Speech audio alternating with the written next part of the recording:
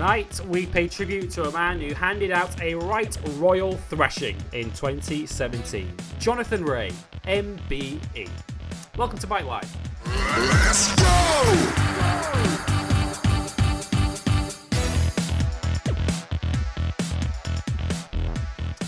Yes, this is episode 40 of Bike Live on Motorsport 101, and we have reached season review time here on Bike Live. This week, we are heading to the two Superbike Championships that we've covered all year round here on Bike Live to review the British Superbike Championship, a season which had so many twists and turns in it before the showdown even got underway, and then an amazing sting in the tail right at the end at Brands Hatch as Shaky Byrne made it 6 British Superbike titles and retained his title for the very first time. A season that ended with one of the abiding images of the season as Shaky Byrne and Leon Haslam showed the ultimate act of sportsmanship. We'll also, as mentioned up the top, review the World Superbike Championship of this season as Jonathan Ray absolutely demoralised the opposition with a record-breaking third consecutive title and the highest points tally ever seen in a British Superbike season. We'll also begin our look ahead to 2018. Testing is underway. Jonathan Ray has already put his towel on the sunbed for next season's championship. We'll tell you all about that midway through this show. We'll also talk about all the racing that took place last weekend, because amazingly there is still some of it going on. The Macau GP took place last weekend, and the final round of the FIM CEV Championships, which of course includes the Moto3 Junior World Championship. We'll also bring you news that focuses on next year, including a constructor already pulling the plug on their Moto2 concern. More on that to come. Joining me then for this week's show as we look back on a Superbike season, it's Andre Harrison. Welcome, Dre. Hiya. Turns out we're in season review period already, which means God, we're coming towards the end of the end of motorsport season already. It feels like yesterday we were previewing World Superbikes already. It's kind of bonkers that the last 9 months have moved so quickly. It's been ridiculous to say the least. But yep, here we are. Let's talk about Jonathan Ray, MBE, and Shaky Byrne destroying us all. Yeah, it just kind of goes to show just how fun a season it's been across all the different championships, that it's passed so quickly. Incidentally, we will be reviewing the MotoGP season on next week's show. So if you're looking forward to us shooting the breeze for a couple of hours on everything that's happened in the MotoGP season in 2017, we might need more than 2 hours in truth. That is next week for episode 41 of Bike Live here on Motorsport 101. The places you can find us between now and then, facebook.com/motorsport101 if you want to follow us and like us on there. If you want to follow us on Twitter, it's at motorsport_101 or at Harrison101HD, depending on which account Dre is using at the time. You can also follow us on youtube.com/motorsport101 for all our various updates on our YouTube channel. Our website is motorsport101.net. And if you like us so much that you want to back us financially, you can do so over on our Patreon page, patreon.com/motorsport101. All levels of early access earned you early access to this week's episode of Motorsport 101. Happy Thanksgiving, everybody. Happy Thanksgiving. Episode 113, which, amongst other things, looks ahead to, mercifully, the final round of the Formula 1 season this weekend. Yes, definitely. Spoiler alert for those guys that are into Motorsport 101. We're all just kind of deflated at this F1 season. Yes. Really, it's like, can we just get this over with now? Like, we're just kind of tired of everything, really. So we previewed that and some more unsavory comments from Lewis Hamilton. We talked about Macau as well and how crazy that was. Fernando Alonso randomly showing up in the WEC to continue his Triple Crown adventures. The end of Formula 8 3.5, so Formula 8 V8 3.5 as well, and the history of that. And yeah, a bunch of other stuff as well. And of course, your mailbag as well in that one. We actually somehow went 2 hours, 10 minutes on this one. Don't ask me how we did that, given that it was almost purely a news-based version of the show and then none of the big three in there. So don't ask me how that happened, but we did. So if you'd like to hear me, RJ, and King ramble for basically 130 minutes about a bunch of stuff in motorsport, feel free to tune in. Absolutely. Motorsport 101, episode 113, available to listen to right now. Right then, let's crack on with our two-part review of this year's Superbike season, and we're going to start with the World Superbike Championship of 2017, which began back in February at Phillip Island. Back in February, Dre, we previewed this season with the brilliant Greg Haynes, who joined us on the show for our season preview back in February, and had so much excitement, as always, over a new season, which began in Phillip Island. And I don't know what it is about Phillip Island. We've said in the past that it's impossible to have a bad race there. The 2 World Superbike races, once again, were outstanding. And in many ways kind of gave us a little bit of false hope as to how good the season was going to be. It did, didn't it? It's like, hey guys, we know Jonathan Rea won, but like Davis kept it close, Alex Lowes was up there. Lowes was up there. He led in race 2 for a good while. Maybe we got something here. It turns out it wasn't really to be, but as said, Phillip Island produces this sensational habit of just producing fantastic, close motorcycle. It seems to nullify advantages that bikes may have on the circuit. It's really a rider's track, and despite the fact that, hey, it gave us a little bit of false hope, in a vacuum, those 2 opening races were fantastic. And remember, it was the first race with the reverse grid rules in place, so there was always going to be a level of intrigue regarding how that was going to play out. And we had guys like Eugene Lafferty up the front very briefly, and Lowes was up there for a good while as well. So we thought, okay, opening impressions, not so bad. And again, like Phillip Island again had many a numerous clash. We had Melandri and Lowes clashing in there as well. It was a fun opening weekend for sure. It was a funny weekend. Yeah, I was going to mention the new reverse grid rules when we got to Thailand round 2, because that was the first real showcase of just how incredible Jonathan Rea was under those regulations. But we'll get onto that in a moment. But yeah, a fantastic weekend. Chaz Davies finishing second to Jonathan Rea in both races, and we kind of thought at that time, Dre, that this was a glimpse of a new Chaz Davies, because of course a year prior to that at Phillip Island, Chaz Davies had the beating, or certainly had the opportunity to beat Jonathan Rea in either race, but threw it up the scenery, particularly in race 2 on the final lap. He crashed it down at the Honda hairpin, trying to beat Jonathan Rea to victory, rather than taking the 20 points on offer. Chaz Davies was going to do that at Phillip Island. He took 2 seconds to leave Phillip Island just 10 points behind. Some fantastic showings further down the field, as you mentioned. Tom Sykes getting a rare podium in Phillip Island in race 1, although he couldn't quite crack the reverse grid in race 2. Melandri, a first podium since returning to the series in that second race. He was, of course, joining Chaz Davies at the Aruba Ducati team, with Davide Giuliano moving to the British Championship. Alex Lowes with a brace of 4th places. He'd get used to 4th place as the year went on. We also saw Javi Forés and Leon Camier impressing over the course of that weekend too. But of course, it was another Johnny Rea double from the pole position. And this was one thing that we saw in the early stages of the season, Dre, both in Phillip Island and in Thailand. A new feature of Jonathan Rea this season. He wasn't just the fastest man in the world over race distance. He was even beating Tom Sykes to super poles this year. It's like I was watching that qualifying session, and I was just sitting there going, like if he's beating Tom Sykes in qualifying sessions now, then there is no hope for anybody. Yeah, what else has Sykes got? It's like Sykes, that's the one thing you have over this man. You're excellent over a lap. You can't be doing this. And well, next thing you know, yeah. So Jonathan Rea starts Thailand race 1 from pole, and like the ominous wave of inevitability hit over World Superbikes quite quickly. It's like, Yeah, it was a slightly bizarre qualifying session, of course, in Thailand, because of course the Superpole qualifying tyres never made it to the Chang circuit. They were stuck in transit. They had to qualify on race tyres, which certainly swung the balance towards Johnny Rea, but he was so much quicker than everyone else in that Grand Prix week, in that Superbike weekend anyway, that it probably didn't matter. We had a brilliant battle, incidentally, between Tom Sykes and Marco Melandri on the final lap of both races in Thailand, with Sykes beating Melandri at the final corner of both races to take what was third in race 1 behind Chaz Davies, who took second. And second in race 2 with Chaz Davies having problems. But before we get on to those problems that Chaz Davies had during race 2, this was, as I mentioned, the first real showcase of the reverse grid. Because even in Phillip Island, it's such an easy circuit to follow around. You have such big groups that even if you start in 9th on the grid, that's not really the handicap it is at other circuits. Right. But around Thailand, we thought, here we go. This is the first real acid test of the new reverse grid format. And Jonathan Rea instantly made a complete mockery of it. So it's like, so about those rules, nothing.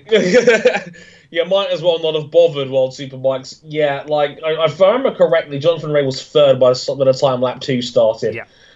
Spoiler alert, this becomes a trend. But, yeah, like, it showcased that Jonathan Rea had a level of aggression when overtaking people on track that just nobody had an answer for. And again, like, he was leading the race by lap 3, and he was gone by that point. It just didn't matter. It basically exposed a new level of Jonathan Rea's ability, where not only was he the fastest in clear air, not only could he win a pack race or even qualify on pole. On top of this, now he was also able, and this is a critical factor because of the race 2 effect of the reverse grids, he was able to get to the front extremely quickly, and that was something that nobody else, bar maybe Chaz Davies in the championship, could do all year long.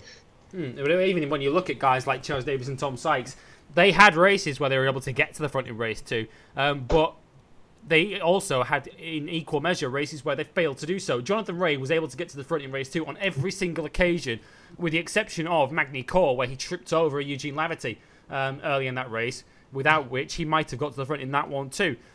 Jonathan Rea was pretty much peerless in these race 2 formats, and it just goes to show that whatever regulation changes you throw at a championship to try and close the field up or try and flip the field on its head, it's usually the best riders and best teams that adapt to it quickest, as Jonathan Rea proved. And as I mentioned, Chaz Davies in the early stages of the season was doing the clever championship game of finishing second and maximising his points on circuits where the Kawasaki was stronger. He'd followed Jonathan Rea's first 3 wins of the season with 3 second places. But the calmer, championship mindful Chaz Davies only lasted 3 races, Drakes. In race 4 of the season, race 2 in Thailand, Chaz Davies goes down trying to race his own teammates. The red mist descended. It descended quickly. Oh, Chaz, what were you doing? It was like it was a crash into turn 4 down the hill, and I remember I still distinctly remember this one, and I remember watching, and I was going, well, Chaz, like, why are you racing him so hard? Like, it's the early going. Like, Melandri is in a good position. Like, what's the rush here? Like, Jonathan Rea was already a couple of seconds down the road by this one. You probably weren't going to win this one. You'd already had a good trend of just following Jonathan home and basically minimizing any damage that was available. So I don't know why Chaz felt the need to race his teammates so hard. And then he makes a silly mistake on the exit of turn 3, just loses the back and completely slides out from underneath him. Very bizarre accident, and just one that just, seemed a little bit unnecessary. And again, a bit of a running theme for Chaz at times. Yeah, it was. And as you say, a running theme. And it led to us asking the question in mid-season, didn't it? Where we saw him have similar instances at Aragon, which is the next round that we're going to come to. It happened again at Misano late in the race. It happened in Portimao as well late in the race, where I think we've almost got to arrive at the point where we've just got to accept that this is Chaz Davies and accept him for what it is, that he's not going to be a rider that's able to perform these levels of consistent runs that Jonathan Rea has, where unless his bike fails on him, he finishes every race on the podium. Chaz Davies just doesn't seem to have that level of consistency in him. He's always riding too close to the limit to me. Yeah, that seems to be his biggest problem. It's that, yeah, you're right. He has. I don't know how much of this is him and how much of it is the bike, but by any measure, it seems that, like, Jonathan Rea can always ride within his limit. He doesn't have rider mistakes. He's not really had one probably the entire 2 or 3 year of his championship run, where any DNFs have come from mechanical issues with Jonathan Rea. He doesn't seem to make major mistakes. He's had a couple of near misses here and there, but nothing that's going to cost him any sort of real championship position of his own doing. He always seems to know where the line is and when not to cross it. Where Chaz Davies seems he's always over the line and having to ride at 110% to, try and reel Jonathan in. And when you're riding that hard, you're more prone to making mistakes. And that's, I think, been the story of Chaz the last couple of years, where on sheer ability alone, he does have the potential to beat Jonathan 4 times out of 10. The problem is that he can't do it consistently enough. And, hey, maybe the risk-reward of maybe getting 5 extra points for the win, whereas instead you crash and you lose 25 to Jonathan Rea, it probably just isn't worth it. No, it isn't. And Chaz Davies, at this point, having finished 6th, he was rescued in that second racing time by a red flag midway through the race when Lorenzo Savadori suffered an oil leak, which caused him high-siding out of the race, dropping oil down at the final corner. The race was red flagged and restarted, which essentially rendered the original reverse grid pointless because the new grid was set on the race order. Chaz Davies then got the chance to come from the back of the grid and finish 6th, but he'd already hemorrhaged even more points to Jonathan Rea. He was 30 points behind after 4 races of the season. And if it wasn't already apparent just how dominant Jonathan Rea was going to be this year, I think we were all left in absolutely no doubt by the time we'd arrived at Aragon. What we thought was going to be a banker Chaz Davies weekend. And as early as race 1 of the weekend, Ray, Chaz Davies leading the race, Jonathan Rea was going nowhere, and the alarm bells were already ringing at Ducati. Perhaps it was those alarm bells that sent Chaz Davies crashing out a lap from home. Yeah, it's like, what the hell is this green guy doing behind me? I mean, no matter which way you slice it, this was bad news for like by any measure. This is a banker round for Chaz. He was probably expected to dominate and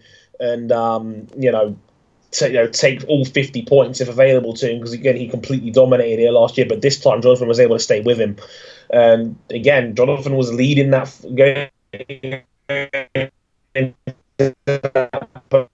ultimately uncharacteristic Chaz mistake on the final corner.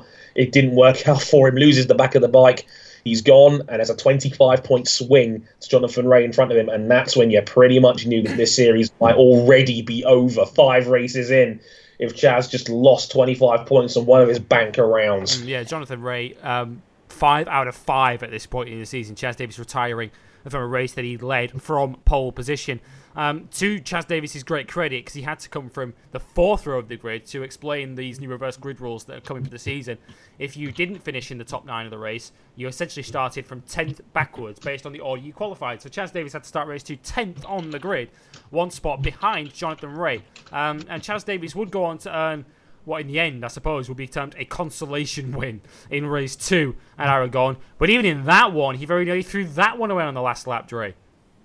He did indeed a very big near miss towards the end of that race as well, where again Rea was able to stay with him, put Chaz under a lot of pressure again in that final lap. This time Chaz was able to come out on top and take his first win of the year, and an absolutely critical victory if he ever needed one. But again, like, the overall theme of the weekend was, well, Jonathan Rea's now good everywhere. This is a serious friggin' problem. Yeah, where on earth do you beat this guy? That was the question that everyone else was starting to ask. Jonathan Rea extending his lead once more. He was now 50 points clear of Chaz Davies at the front of the championship, just 6 races in. Tom Sykes was even further back in 3rd place in the championship, having left Aragon with a 3rd and a 4th. Marco Melandri just enhancing how much of a Ducati circuit it was supposed to be by beating the other Kawasaki to the finish in both races. We also saw another Ducati making headlines that weekend in Xavi Forés, who ended race 1 in a ball of flames, which was probably one of the few times we saw him up the front, or certainly on camera in a season. But to be fair to Forés, Dre, because I want to try and mention some of the unsung heroes of the season as we go through this show. Xavi Forés, a rider who we saw very little of in 2017, but actually he was one of the unsung heroes of the season, wasn't he? He bounced back in that 2nd race in Aragon to finish 6th. And when you look through the season, it's amazing how many times Xavi Forés was actually top 6 in a race. It happened more often than not. Yeah, again, I think almost half the season. I'm going to give a quick count in my head here. 1, 2, 3, 4, 5, 6, 7, 8, 9, 10 times out of 26 races, Xavi Forés was in the top 6. Yeah, very strong indeed. Very consistently up there in the top 10 almost every time. Yeah, one of the real underrated dudes in the field, and one of the most underrated stories of last season, especially after nearly setting his nuts on fire in Aragon race 1. He went quite viral for that one, if I remember correctly. But yeah, one of the real gems of last season was Xavi Forés, who just did exactly what he needed to do. Yeah, real professional out there every time on that satellite Ducati. He never quite had the tools of the big guys, but he was the perennial thorn in the side for Yamaha. And he just finished behind them in the championship, and he was challenging for top 6s on several occasions and taking advantage of the rules where he could help himself. He led laps throughout the season as well, so he knew what he was doing.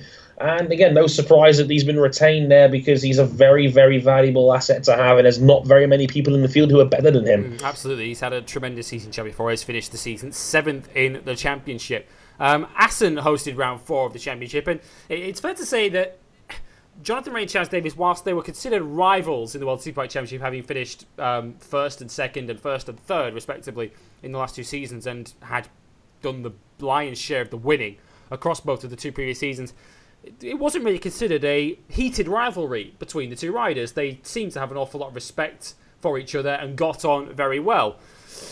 Dre, Super Pole at Assen was where that all changed. Yeah, this got ugly quite quickly. Super Pole happens. Chaz Davies is on a hot lap. He's probably not going to challenge for pole position. It was quite far away, but Jonathan Ray had completed his hot lap. He had done his qualifying session effectively, but he was kind of sort of blocking the racing line as Davis was coming through. Davis was not best pleased about this. To put it mildly. Yanked Jonathan Ray by the arms, like, no, I'm over here, arsehole, basically. On that. And then after the race, after the session itself, he gives Ray a piece of his mind in the Parc Ferme, which sadly Eurosport's microphones picked up, and it was a little bit pre-watershed, to say the least. And I was like, I love that Marot was like, oh, let's listen into this now. And then you can hear Chaz literally effing and blinding. Called him an effing prick in Parc Ferme. Whilst Jonathan Ray's sort of pleading his innocence. Jonathan Ray would go on to apologise for that once he'd obviously seen the footage and realised just how blatant a block it was on Chaz Davies. But what amazed me from that weekend, and I don't know whether Chaz Davies regrets it now, what he said, but the essay-like statement that followed later in that week where basically Chaz Davies accused Jonathan Ray of playing games whenever he felt a genuine threat was being posed to him, which caught us all by surprise. This was unsavoury. It's one of those things where you just go, this doesn't add up. Like, Chaz, I don't know how much of this was in the heat of the moment. I don't know how much of the red mist had descended from the conversation. Because this statement was several days later. It was several days later, in the middle of the week. He'd posted times. He's clearly looked at the data, looked at spreadsheets, looked at telemetry.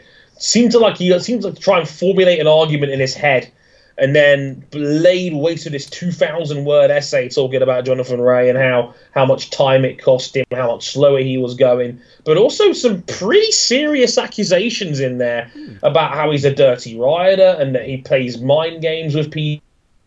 He said when he perceives a genuine threat, apparently he gets very questionable when it comes to mentality, which. We sat down and we talked about this, and we basically said, well, there's no real evidence to suggest that, apart from Chaz just, mentioning text messages off the record, which, again, is, you can easily say that, but you can't really prove it. It was a bizarre rant on Facebook, and I don't think he came off particularly well from it, because, as mentioned, I think these two had a lot of mutual respect for each other, and If I was being spoken about in such a way on Facebook, I would not be best pleased about it. And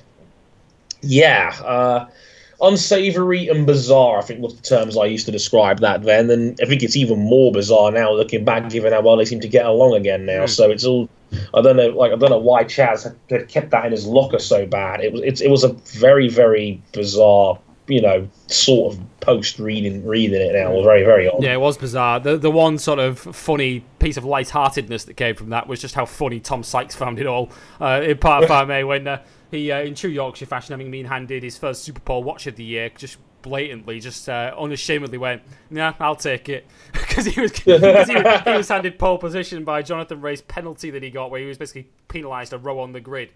For blocking Chaz Davies late in Super Bowl 2. That first pole of the season didn't do Tom Sykes any good in the end in race 1. He finished second to his teammate, and that was kind of ironic, Chaz Davies' comments as well about what Jonathan Ray does when he perceives a guy is a threat to him, because as the season was going on, Chaz Davies was becoming less and less of a threat. Chaz Davies chasing Jonathan Ray for most of the way in race 1 before his Ducati conked out on him 3 laps from the finish, which caused Chaz Davies to lose yet even more points to his title rival. And in the second race, Chaz Davies just quite simply could not get through the traffic in that second race, leaving the Kawasaki's to take another 1-2. Jonathan Ray only just on this occasion beating Tom Sykes in a photo finish over the line. So Jonathan Ray had by this point in the season, in 8 races, taken 7 wins and a 2nd place before we arrived at Imola. Not a bad start. Not a bad start. Jonathan Rea, who had previously doubled Imola on a Honda, wasn't going to do this on this occasion. He had to settle for 2 seconds because, much to the relief of Chaz Davies and Ducati, they might not have owned Aragon anymore, but on home soil, they still certainly owned Imola. They definitely did. Like you might as well have just thrown the season away now if Chaz Davies didn't double up at home in Imola. But yet another track he seems to dominate, and he did just that here again as well. Comfortable in both races, comfortable with the reverse grid. Didn't ever really look like he wasn't going to win either race.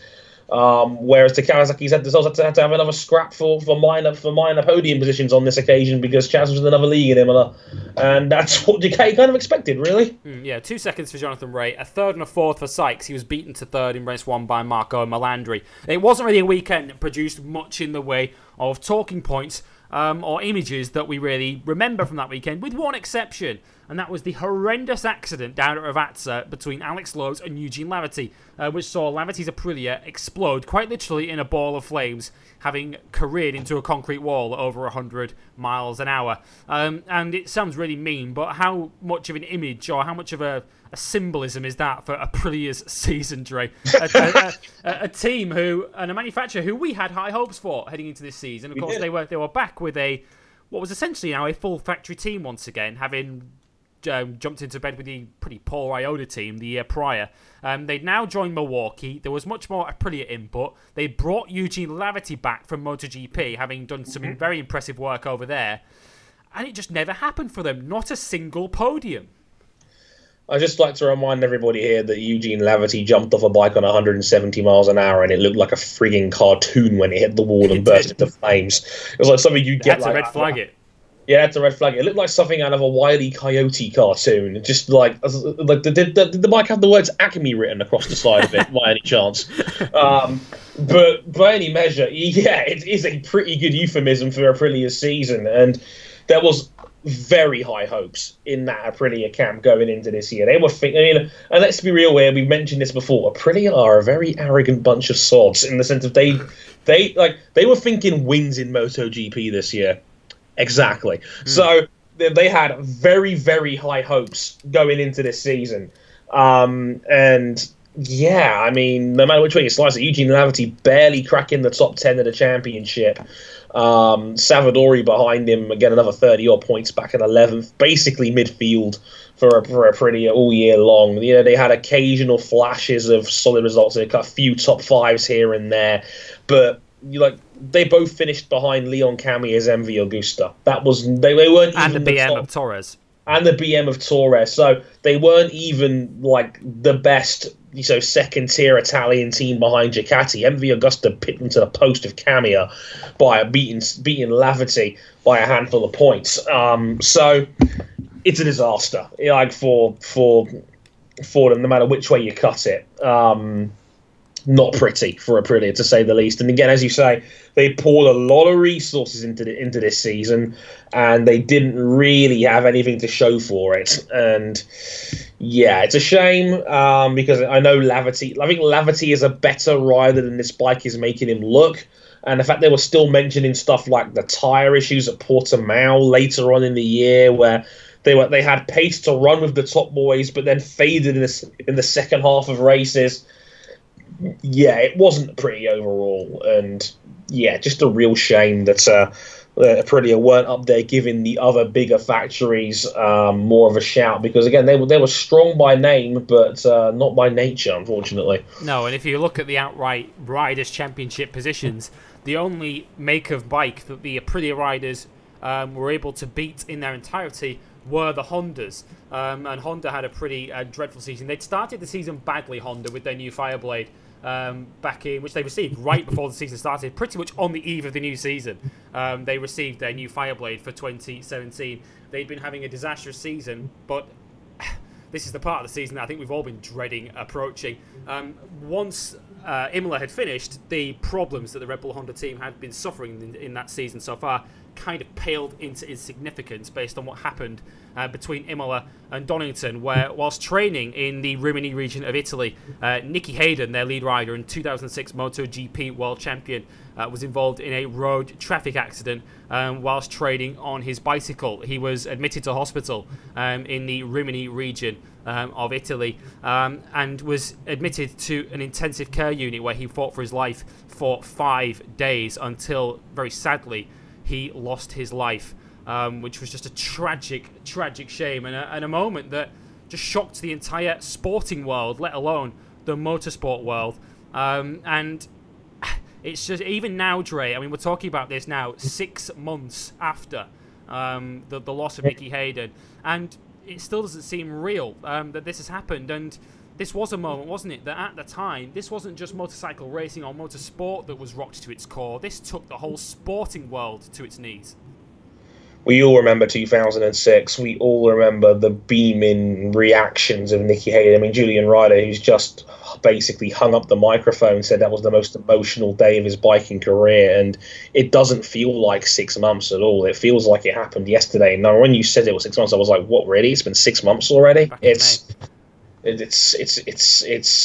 incredible how fast time flies when you don't think about it sometimes. But yeah, you're absolutely right. The tributes were from all over the sporting world, and Formula One was very reactionary in posting tributes to Nicky Hayden. I know Lewis Hamilton at Monaco that weekend afterwards had a 69 on his helmet as tribute, as did Romain Grosjean, who was a big biking fan as well, and many guys in sport laid out tributes, and it was a shocking one. Like the accident we were talking about, very similar conversation to what happened with Jules Bianchi a couple of years prior when it comes to brain injuries and the minefield of problems it can come up with, and this the general uncertainty of it all. We've been here before with these conversations with Jules, Michael Schumacher, etc.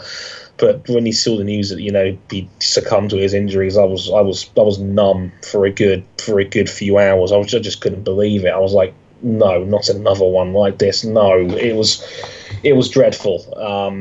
There is no other. It was dreadful. It was a horrible blow to one of the real personalities of bike racing in the last couple of decades to lose someone like Nicky Hayden, such a valued part of the paddock. And again, we mentioned it before. We've had the honour of interviewing him, and he is every bit as genuine behind the bike as he was on it. And it's still a bummer that we know that he's gone, and again the fact it's 6 months is crazy, and to say the least. Yeah, it is still the proudest moment I've had in the 3.5 years that I've had doing this show. The opportunity to be able to speak to Nicky Hayden on this show. Incidentally, the interview that we did with Nicky Hayden is still able to listen to if you head to episode 12 of Bike Live. Here on the Motorsport 101. If you head to our SoundCloud feed or our Apple Podcast feed, you can find it on there and listen to them all the time when we were able to speak to him on this show. And just that one moment we had with him, it was a privilege for us to just be able to share 15 minutes with him, where we rang him an hour early than we were supposed to, at essentially 7 o'clock in the morning back in his time back in the United States, and he was still more than happy to speak to us. Which just goes to show just how humble and how nice a guy he was. He had time for anybody, and he was a guy that was one of the true superstars of this sport. There are very few of them who, as much as we sing the praises of motorcycle racing, it is still, to the large part, a niche sport around the world. But Nicky Hayden was one of the few guys, along with Valentino Rossi, who transcended the sport, who was known worldwide for who he was and for what he'd done. And it is still just a tragic shame that he's no longer with us. It was a moment, as I say, that not just rocked World Superbikes, that rocked motorsport, it rocked sport, and still does to this day. And it almost seems futile and pointless to even discuss Honda's season, Dre, based on what happened to them and what happened to their lead rider back in May. And in many ways, the team deserves a bit of a pass for what's happened to them this season, based on what they've had to put up with. But it is fair to say that given how late they received their motorcycle before the season starts, this Honda season was almost doomed to failure from the get-go.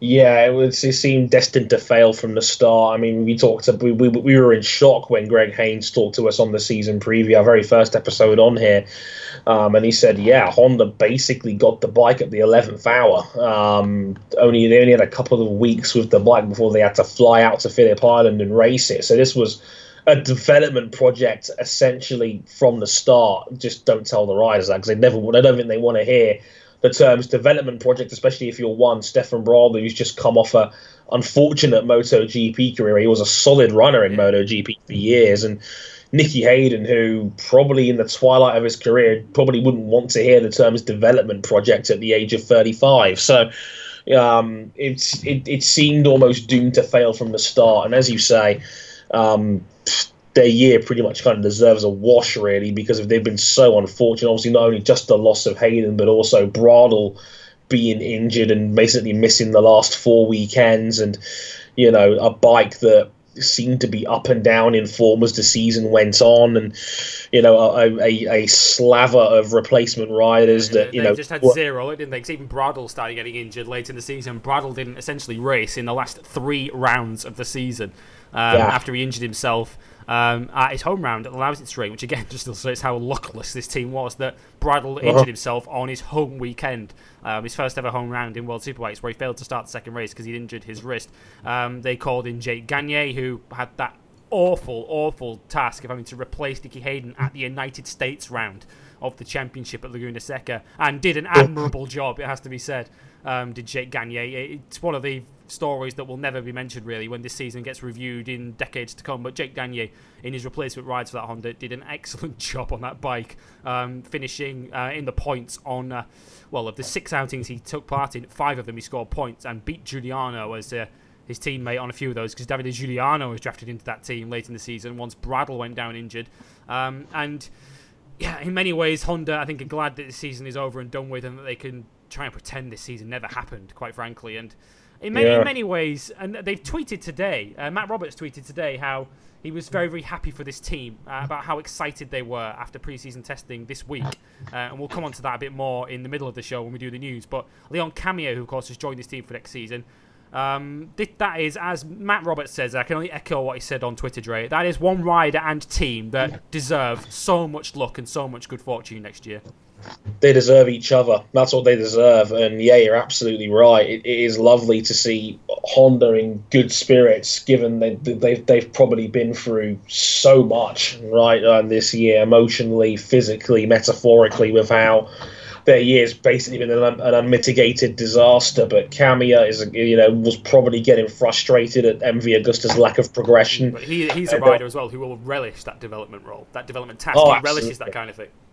Oh, yeah, absolutely. He's the sort of guy that it's his team. Basically, they're going to build it around him. They're going to have his input going, and they're going to absolutely go out there and attack. And Camier gets to lead the charge again, which is probably exactly what Camier wants. He's got the keys, and he's got a bike that will probably have more potential in the long term than anything MV Agusta is going to produce at the moment. So, yeah, it is lovely to see. Honda excited that they've got a excellent rider in Leon Camier to build a team around. And in the case of Camier, you've got a bike and a factory with a lot more resources available to try and push you up the field. Yeah, with a very heavy heart then, World Superbikes carried on. The show did indeed go on at Donington Park for round 6 of the championship, and having defeated Chance Davies at his premier circuit, really, at Aragon, the one task really left to Jonathan Rea in a season and a career of incredible achievements. One of the things he hadn't done at this point was beat Tom Sykes around his premier circuit of Donington Park. Sykes, who'd won the last 8 races consecutively on British soil in the World Superbike Championship, and would go on to make it 9, Dre, but he barely did it, it's fair to say. Yeah, Jonathan Rea pushed him all the way on that one. It was turning into a bit of a time trial race. Jonathan was staying with him, just about hanging in there until wait, what's that tyre doing off the rim? That's a biggie. Down and Jonathan the Rea curves. Down the Craner curves is basically 50 feet away from the track in a pile of gravel after basically having a tyre fall off the rim at something like 130 miles an hour. Terrifying accident to watch in real time. Luckily, Jonathan was okay. But a very bizarre accident, bizarre to the point where Pirelli pulled the tyre for the rest of the weekend's allocation due to, again, the potential fear of safety. A very, very bizarre accident, all told. And yeah, luckily nothing further in it than that. But yeah, it was the only threat Sykes had in that first race at Donington. Had a very, very unfortunate tyre collapse. Yeah, that made it 9 out of 9 for Tom Sykes. Leon Haslam coming through to finish second as a wild card for the Pacetti team in a partnership with Randy Krummenacher, who was their regular rider for the majority of the season until he was jettisoned around Portimao. Leon Haslam joining him for that weekend and finishing second around a circuit that he perhaps knows better than anybody else in the world. Alex Lowe's coming from essentially the back of the field to third, having been punted off the track at turn 1 by the aforementioned Haslam. And in this season of great rides, in particular by Jonathan Ray, that ride from Alex Lowe's in race 1 in Donington pretty much stacks up against any as one of the rides of the season. It absolutely was. And I remember distinctively Alex Lowe's bursting into tears when he got back to Parc Ferme because of how much it meant to him that he was podium since the Suzuki days. Yeah, like his first World Superbike podium in ages, to do it on home soil and in the manner he did it and how he never gave up and came back from essentially the back of the field to finish on the podium was a phenomenal effort from Alex. So going back to his British days of 2011 in the Superbike Championship and domestically, to carry that form into Donington proper.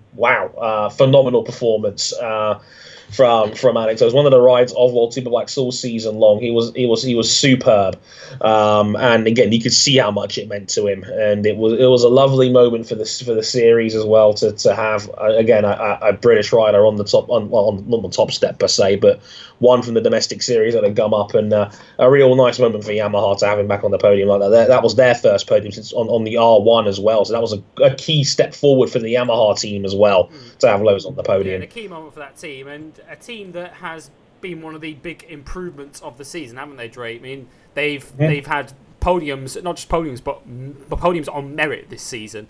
They've led races on merit this season, courtesy of Van der Mark in Mazzano, a round we'll come on to shortly. We also saw Lowe's and Van der Mark together on the podium, a double podium at Magny-Cours late in the season, and Alex Lowe's ending the campaign with a third place on pure pace and nothing else in the final round, the final race of the final round in Qatar. This is a team who, of course, entered World Superbikes to so much fanfare and hype at the start of 2016. We expected them to come straight in and compete at the front immediately, and it didn't happen for them. It's probably fair to say that their level of performance in 2017 is more what we were expecting last year. But if they continue that rate of progress, Yamaha, surely they've got to be targeting wins next year, have they not? How can they not be? You've done everything else at this point. You had multiple second and third places all year long. Alex Lowe's having 4 of them. Like Van der Mark got on the podium once as well towards the end at Magny-Cours. So, you had multiple podiums this year.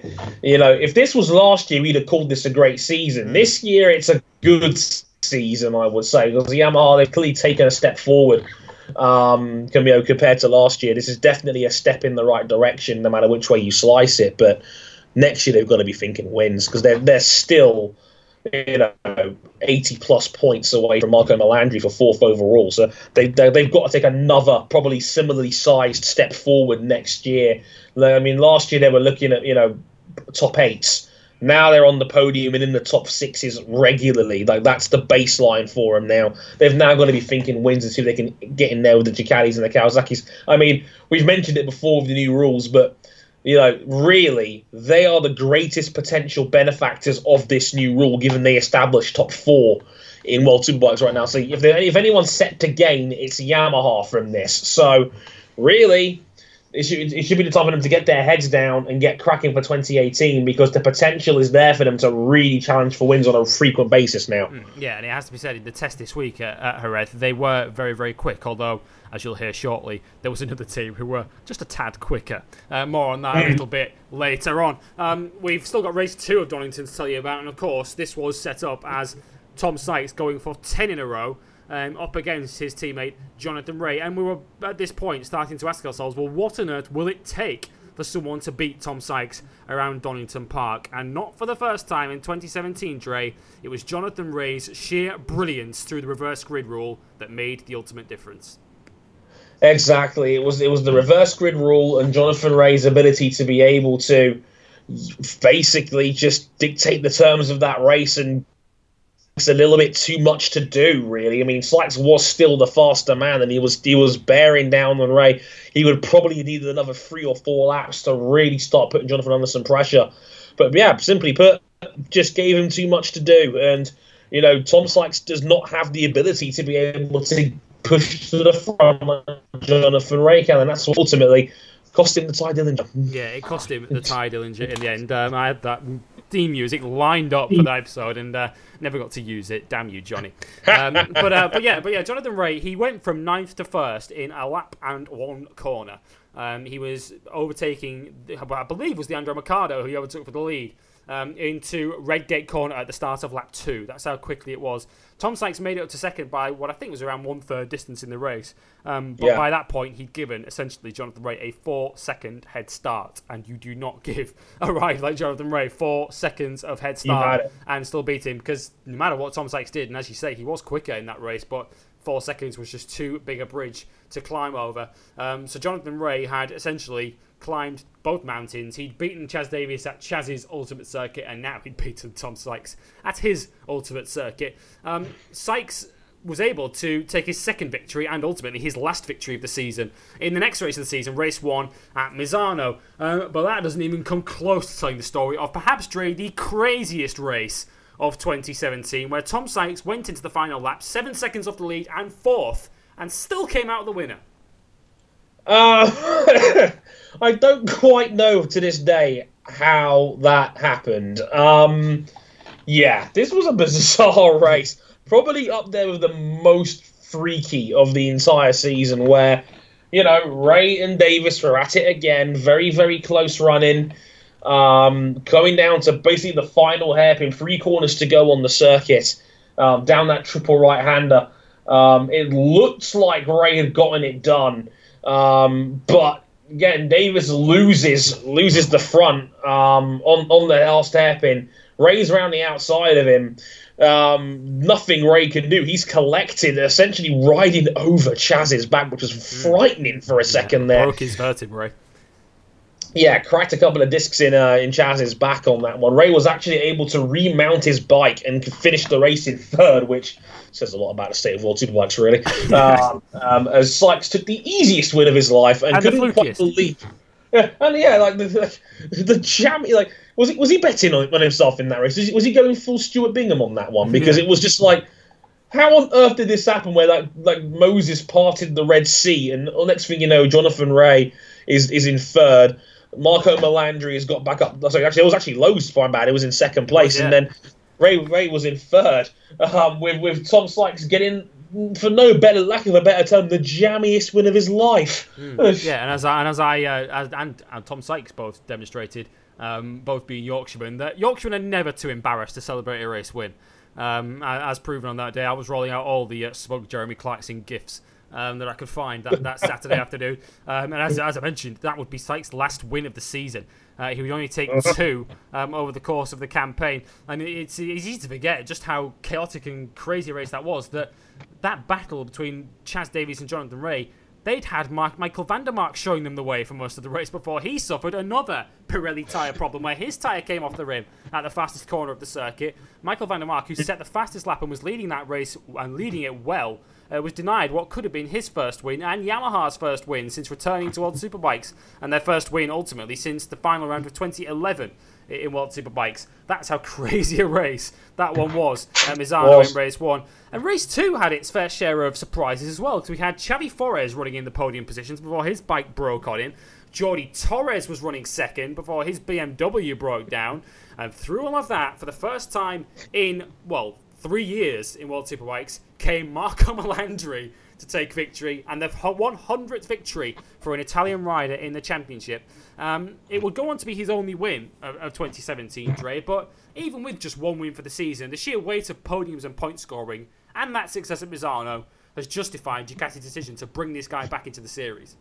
It was like for all due respect to Marco, he was a lot more consistent to what Davide Giuliano was. He was the exact definition of what Ducati needed: a solid number 2 clean-up man who could score decent points for Ducati if Chaz was having a bad day. And Marco took advantage of the situation of guys around him. The infighting and Jordi Torres' very, very unfortunate retirement in a race where he was running second. With just a handful of laps to go. Marco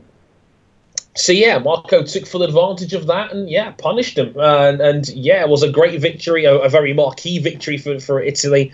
Obviously, to win at home for Ducati, and obviously the milestone of 100 Italian victories in multi-bikes, that was awesome.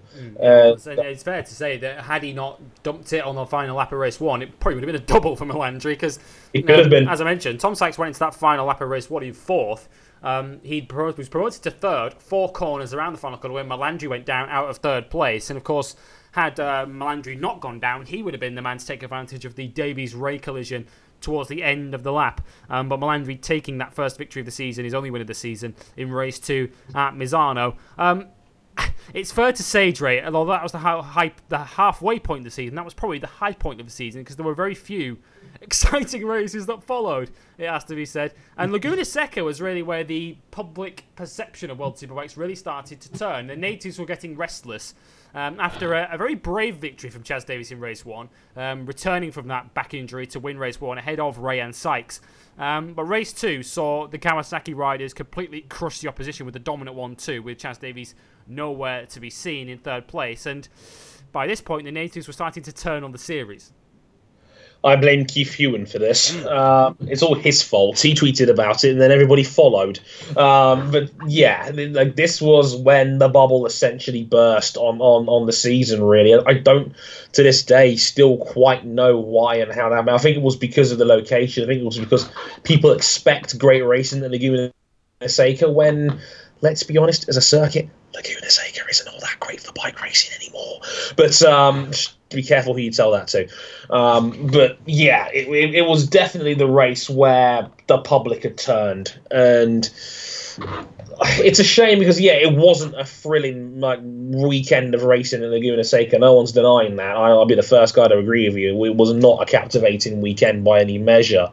But I think to say that the season had gotten dull when I think that was fair, given the amount of great racing that had come before it. So we just left Misano, which was brilliant. It was probably the weekend of the year. Yeah, a bonkers Misano race. 3 different manufacturers, 4 if you include Jordi Torres on the BMW. Multiple manufacturers, multiple world-class riders being in there, getting in the mix and getting involved. And we had great racing on many occasions leading up to this race. So for all of a sudden to see, riders, prominent personalities like Keith Hewen complaining about the series not being entertaining enough, I still think that was down more to the lightning in a bottle of it being Laguna Seca more than actual legitimate complaints about the series. Because if you were watching the series to that point, I don't see how you could call it boring. I really don't. No, the championship was becoming boring in as much as Jonathan Rea had no real competition, but the races in themselves were very exciting. It's one of those where you look at certain seasons, like I was a Formula 1 fan, one of my favourite seasons was 2010, and the 5-way championship fight we had for a lot of the season. It was a brilliant championship, but I wouldn't claim there were many classic races that year. They all combined to make a very exciting and fascinating championship. And you look at 2011, probably had more better races that year in Formula 1, but the championship sucked in comparison because Sebastian Vettel dominated it. It's one of those. And this season, there were many great races, but not a great championship. It didn't really help the championship as a whole, that it had a 6-week summer break leading into probably its most unpopular round of the season. Next up, the Lausitz Ring in Germany, and another round that pretty much suited Chaz Davies and Ducati down to the ground. And another weekend, Dre, well, there was very little by way of action and incident to talk about, more a case of Jonathan Rea twisting the knife even more, because of course Chaz Davies' injuries had pretty much ruled him out of any contention for the championship. So Tom Sykes was the only mathematical contender, and Tom Sykes, by all due respect, pretty much had no answer to Jonathan Rea in that weekend. Even if Johnny had no answer to Chaz Davies, Johnny pretty much kept his teammate well under control. Yeah, that was all he needed to do, really. Yeah, let Chaz get his. Just finish second both times, take more points, away from you and away from Tom Sykes, and just go from there. And that's exactly what happened, really. And yeah, Chaz loves this place. He's very, very good around it. Can't say it was the most popular round on the calendar, if according to the riders themselves. Bumpy, not very well maintained, barely any fans showing up. Besides that, apparently it was great. Yeah. But yeah, just not an ideal round for anybody involved, apart from Chaz, by the sounds of it. Yeah, who dominated every dry race that took place there. Of course, he missed out on a double last year when the rain fell in the second race of the weekend and let Jonathan Rea in to take race 2. Chaz Davies had won that first race by over 10 seconds the day before. He certainly found a way around there, but I don't think many people are going to miss that as a venue because it's off the World Superbike calendar now because it's becoming a permanent test venue. Tom Sykes has mentioned he was the only real mathematical contender to Jonathan Rea for the World Championship by this point, and that all, unfortunately, disappeared in quite literally, Dre, a ball of flames at Portimao. Yeah, I think it was the Super Bowl session where this happened, where Sykes has a very uncharacteristic crash coming up the other side of the hill, loses it, the bike catches frames, Sykes breaks his thumb, misses the weekend, and, well, when you factor in Davis's race 2 retirement, this was basically the fat lady opening the vocal cords. This was done by the end of this weekend. Rea takes a completely dominant double. No one's in the same postcode as him in Portimao. Sykes was nowhere to be seen due to injury. Missed the test as well, which was doubly unfortunate. Then Davis makes a silly mistake in race 2 and crashes. And next thing you know, Jonathan Rea's destroyed everybody, and it's over. The season really was effectively done by that point. Yeah, it essentially led us to Magny-Cours with 3 rounds to go, 6 races to go, and Jonathan Rea was 1 victory away from wrapping up an unprecedented 3rd consecutive World Superbike Championship. And it's fair to say, Dre, his previous 2 championships, they weren't necessarily clinched the way he would have wanted to clinch them. Jerez, his first title, which he clinched with a 4th place. In that weekend of that season, and of course last year in Qatar, the first race of the final round, he clinched it with a 2nd, having followed Chaz Davies home, who was in the form of his life at that time of the season. Right. But if Jonathan Rea was to script a way of clinching his 3rd World Championship, it would have probably followed a little bit like that first race went in Magny-Cours back in October. Pole position by 1.2 seconds in wet conditions, and then he went on to win the race itself by over 15. Park it up, everybody! It's time to come home. It's over, and yeah, he did it in completely classy Jonathan Rea fashion, just completely destroying the opposition. Something he does better than anyone we might have ever seen in this series. Yeah. Pardon me, but yeah, absolutely. Completely dominated, pole by 1.2 seconds, won the race by over a dozen. Yeah, nobody had a prayer for in terms of competition on that one, and yeah, completely dominant victory, and yeah, way to wrap up his 3rd title in basically a cakewalk in wet Magny-Cours conditions. Can't say any more than that. It was just the cherry on top of what was a near perfect season for Jonathan to that point. An absolute masterclass from Jonathan Rea, who might well have ended the season with 8 consecutive victories had he not been tripped up in that second race by Eugene Laverty, who went down as Jonathan Rea was busy trying to perform another 9th to 1st performance in that second race. Chaz Davies taking the win in that second race at Magny-Cours as Tom Sykes finished 7th to hand Kawasaki the team's championship. They would go on to wrap up the manufacturer's championship next time out at Jerez. And all that was left for Jonathan Rea really to aim for, Dre, was the points record. And we feared and thought that the lack of any good fortune in that second race at Magny-Cours when Eugene Laverty took him down would rob him of that record, just as mechanical failure robbed him of the record 2 years prior. Jonathan Rea essentially needed 4 wins out of 4 from the final 2 rounds to seal the deal and break the record. And to be honest, there was no way anyone was going to deny him, was there? No, like the racing gods were like, no, let's strike down Marco Melandri's engine in race 2 in RF just to make sure of it. He had it in the bag.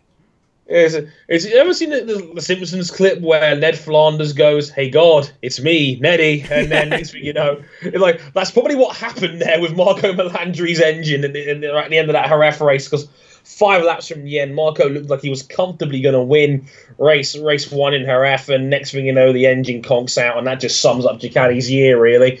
And yeah, John. After that, it was pretty much smooth sailing for Jonathan on that one. Comfortably won the last 3 races of the season, and yeah, seals history with 556 points. The greatest World Superbike season we've ever seen. Yeah, the greatest season we've ever seen, and an incredible, just the numbers, the sheer weight of numbers just really illustrate how incredible he was. More poles than anyone else this season, including Tom Sykes, who usually has that record all to himself in a season. Jonathan Rea had 6 poles to Tom Sykes' 4. Chaz Davies' 2 and Marco Melandri's 1. Melandri had he had a pole this season. That was at Jerez late in the year. Jonathan Rea, of the 26 races, set the fastest lap in 14 of them. No one else had more than 5. That was Chaz Davies, who had 5. Marco Melandri set the fastest lap 4 times. Tom Sykes twice. Michael van der Mark set the fastest lap at Misano. And of the 26 races, Jonathan Rea won 16 of them, incredibly, including 7 of the last 8 on his way to 556 points. The all-time points record for a World Superbike season. Overall, here's how it finished. Jonathan Rea, the champion, by 153 points, no less, from Chaz Davies, who actually ended the season with 403 points, a points total that in previous seasons would actually have won him the championship, including 2013. That would have won him the title, that total, 403. Tom Sykes finished the season 3rd on 373. He crashed in the final race of the season in Qatar to basically extinguish any hopes he had of finishing runner-up for the 2nd year in a row. Marco Melandri ends the year in 4th, including that victory, as we mentioned, at Misano. Then came the 2 Yamahas, Alex Lowes and Michael van der Mark.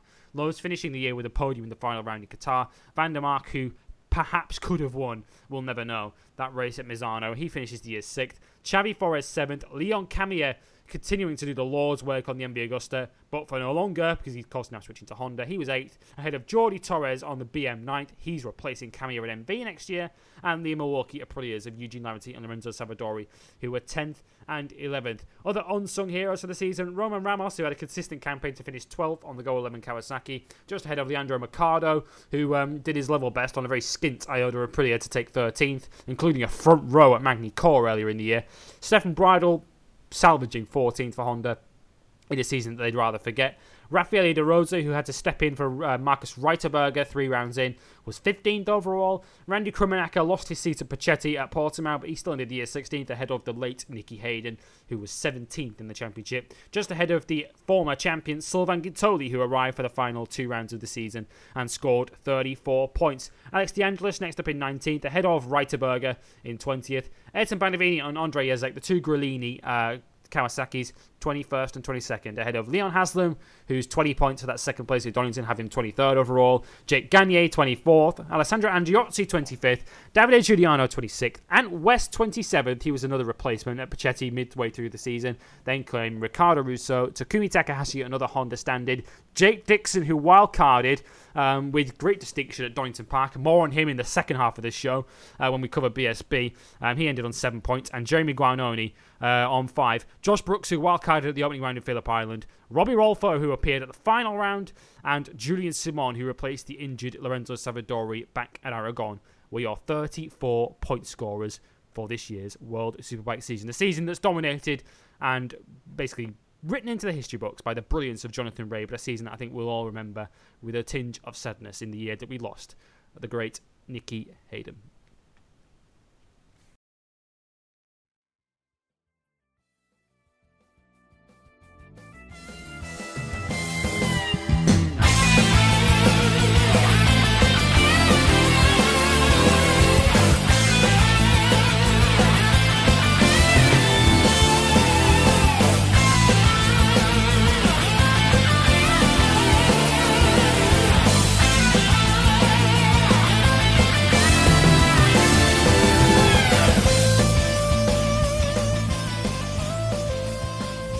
You're back with us on Bike Live, and let's do the news and look back on the racing that still took place last weekend as the season continued. And it is with great sadness that we continue, really, with some sad news, because we've just covered a World Superbike season that was tinged with tragedy, and unfortunately, this year's Macau Grand Prix was tinged with sadness as well. A race that was won by Glenn Irwin, completing what's been a really good season for Glenn Irwin. Of course, he took his first BSB win earlier this season, and he's now won the Macau Motorcycle Grand Prix on the BYD Ducati. But that really pales into insignificance due to the accident which ended the race, and the unfortunate incident where Daniel Hegarty suffered an accident midway through that race, which brought out the red flags, and he unfortunately succumbed to his injuries later that day. It's a byproduct, unfortunately, Dre, of road racing. We talk about this a lot when we come to TT time during the year, in terms of just how these guys literally, and it just is a measure of just how incredible these guys are, that they put their lives in the lap of the gods, really, when they go to races like this. And it's such a tragic shame, and you could just see written all over the face of Glenn Irwin, couldn't you, as he was riding back to the pits, that image of him riding back to the pits, despite having won the Macau Grand Prix, which should be the highlight of anybody's motorsport career. Yet he was riding back to the paddock in floods of tears based on what he'd seen halfway around the racetrack. Exactly. The images were heartbreaking. The accident is still out there on the internet for those, who aren't so much of the faint of heart, and it's an awful, awful accident, and it's Macau. You don't need me to tell you how dangerous it can be, bike racing on streets with, barricades everywhere, no runoff. If you crash, it could very well be your last, and yeah, it was heartbreaking to see Glenn Irwin, crying, sad tears as opposed to happy tears because of what happened. And yeah, an awful accident, an awful, awful result. One that I think tinged the entire Macau weekend, really. Which is a shame, because we had some tremendous racing on two wheels and four all weekend long. And it's been overshadowed by another tragic accident, unfortunately. And it's, we know what these guys do. We know the risks, and we respect the risks that these guys take for our entertainment indirectly, but also these guys want to do it. And I think they know that when they get on the bike, about the risks they're taking. They're not stupid, but it doesn't make it any less sad for them to have any rider pass away in those circumstances. So yeah, just awful to see. It's a tragic shame. Dan Hegarty, who lost his life at the age of 31. Our thoughts are with his friends and family. Continuing to look back on last weekend, we move on to the FIM CEV, which reached its final round of the season last weekend. The final round of the European Moto2 Championship, the European Talent Cup, and the Moto3 Junior World Championship. We'll start with the European Talent Cup, which reached its final round, with the championship still up for grabs, with a number of riders still in contention. This is another, by the way, of the Dorna Talent Cups that are littering the world now, of course, with the British Talent Cup debuting next year, the Asia Talent Cup, which is already producing some fantastic talent into Grand Prix, and the European Talent Cup, which is essentially a tier below the Junior World Championship on the CEV bill. The championship in the end went to Manuel Gonzalez on the Hal Courier Racing Honda. Pretty good season for Hal Courier, all told, 'cause they also won the Supersport 300 Championship, didn't they, with Mark Garcia. Gonzalez taking the title despite only finishing 5th in the final race of the season, seeing off his compatriot Alex Toledo. With the Brazilian Melkon Kawakami, despite the very Japanese name, he is entered as a Brazilian for the Leglise Academy. He finished the season in 3rd place. It was Toledo, incidentally, who took the final win of the season, just ahead of his fellow Spaniard Victor Rodriguez. The European Moto2 Championship was also decided, and it was the Brazilian Eric Granado who clinched the championship this season with a victory in the final round of the season, seeing off Ricky Cardus, who failed to finish the final round, although he had to make up a 16-point deficit anyway. Granado winning the final race and the championship by 41 points. Stephen Odendahl, last year's champion, finishing 3rd overall. He was 2nd in the final race. He moves into Grand Prix next season with the NTS team, who add one manufacturer to the Moto2 field. A field that's also lost one, as we'll tell you in a little bit. The final round then of the Moto3 Junior World Championship ended like this, with the eventual champion, Denis Foggia, winning the final race of the season. They had 2 races at Valencia last weekend, and Denis Foggia won the second of them, ahead of João Macia, who won the first race of the weekend. Foggia winning the championship at the end by 79 points from Macia, with Alonso Lopez, who was 2nd in that final race, taking third overall in the championship. Vicente Perez, fourth overall ahead of Jeremy Alcoba, and Kazuki Masaki, the Red Bull Rookies champion, who ends the year in sixth position. And it's fair to say, Dre, we said in previous shows that perhaps the list of rookies for next season in Moto3 on paper might not necessarily be as impressive as the likes of Mir, Buliga, who we've seen in recent years. But when you look at that top three in this Moto3 Junior World Championship of Foggia, Masia, and Alonso Lopez, who's heading into the Estrada Galicia team next season, we might be soon eating our words early next year.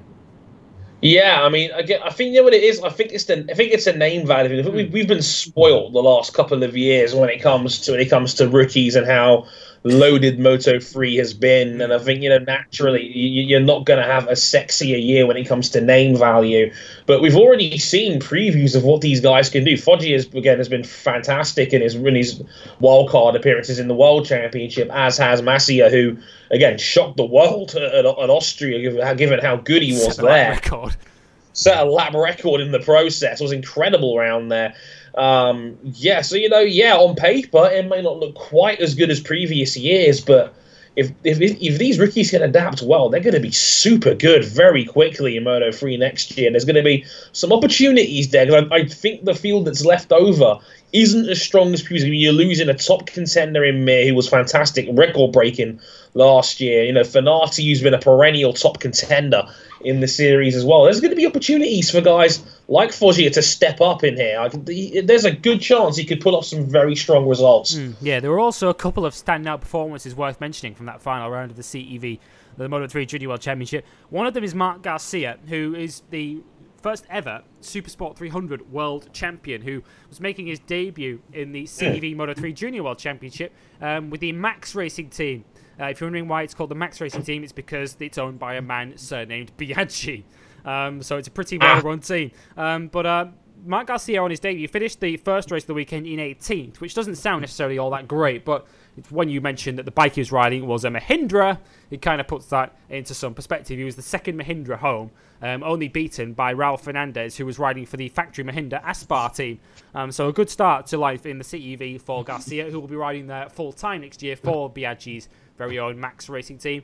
And the other performance worth mentioning was the Briton Tom Bouthemos, who dominated this year's British Motostar Moto3 Championship. He was also making his debut in the CEV for the British Talent team, which will be racing there regularly next year, and he finished in 16th, just outside the points on his debut weekend, which might not, again, sound all that good. But given that this was a Moto3 field, which was so big that they had to have a last chance race to earn the final spots on the grid, it was so well entered. Finishing 16th out of a weekend which saw more than 50 bikes entered for that race weekend was some going. So well done to Tom Bouthemos, who will be racing in the CEV regularly next year for the British Talent team in the Moto3 Junior World Championship.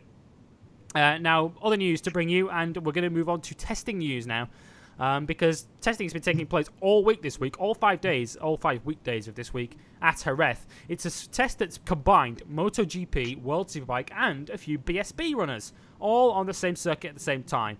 If only Dawn or somebody else televised this, it would make fantastic viewing, wouldn't it? Right. If this was ever televised. And if you think back to last year when we were talking on this show, back in our downforce days, when we remember Jonathan Rea outpacing all of the MotoGP runners on the same day, and remember talking about how much of a statement that was for the season that was going to follow. Well, guys, he's done it again.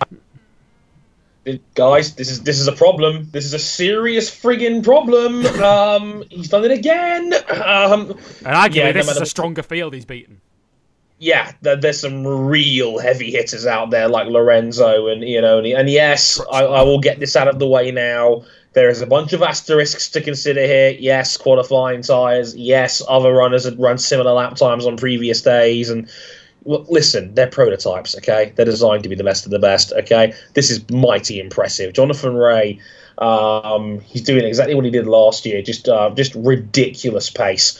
Again, even in race trim, he'd be up there with the very, very best. Like, there is merit to what not only Kawasaki has done as a bike, but as with Jonathan Rea as a rider, he is a country mile ahead of anybody else in the category. If he's running his bike right now as a super bike, to be able to run consistent race pace with, good upper midfield level MotoGP riders, Don't tell me he can't walk into that class and immediately be a top contender. The guy is a fantastic friggin' rider, and I don't know what more he has to do to prove that to something. Because I know people were very quick to point out, those asterisks like the qualifying tire and whatnot. Listen, it's mighty impressive no matter which way you slice it. Yeah. That would have put him on pole position for the MotoGP race earlier this year, when essentially they're running at full chat with the softest tires that they have on offer as well.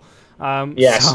So that is a fast time, whatever way you look at it. And it was a second inside the outright World Superbike lap record that they set earlier this year. Of course, World Superbikes won't be going to Jerez next year, so we won't see him match or beat those times next year. But yeah, I remembered thinking this week that, you never know, maybe this week will be the signs of something interesting where the field will be a little bit closer to Kawasaki next year. Oh, jeez, Jonathan Ray's in the 137s at this preseason test, which is incredible. And when you even factor in the fact that on race rubber, or in race trim, with a race rubber and a race setup, Jonathan Ray did a 138.8, which is as fast as anything anyone else did on a quali tyre.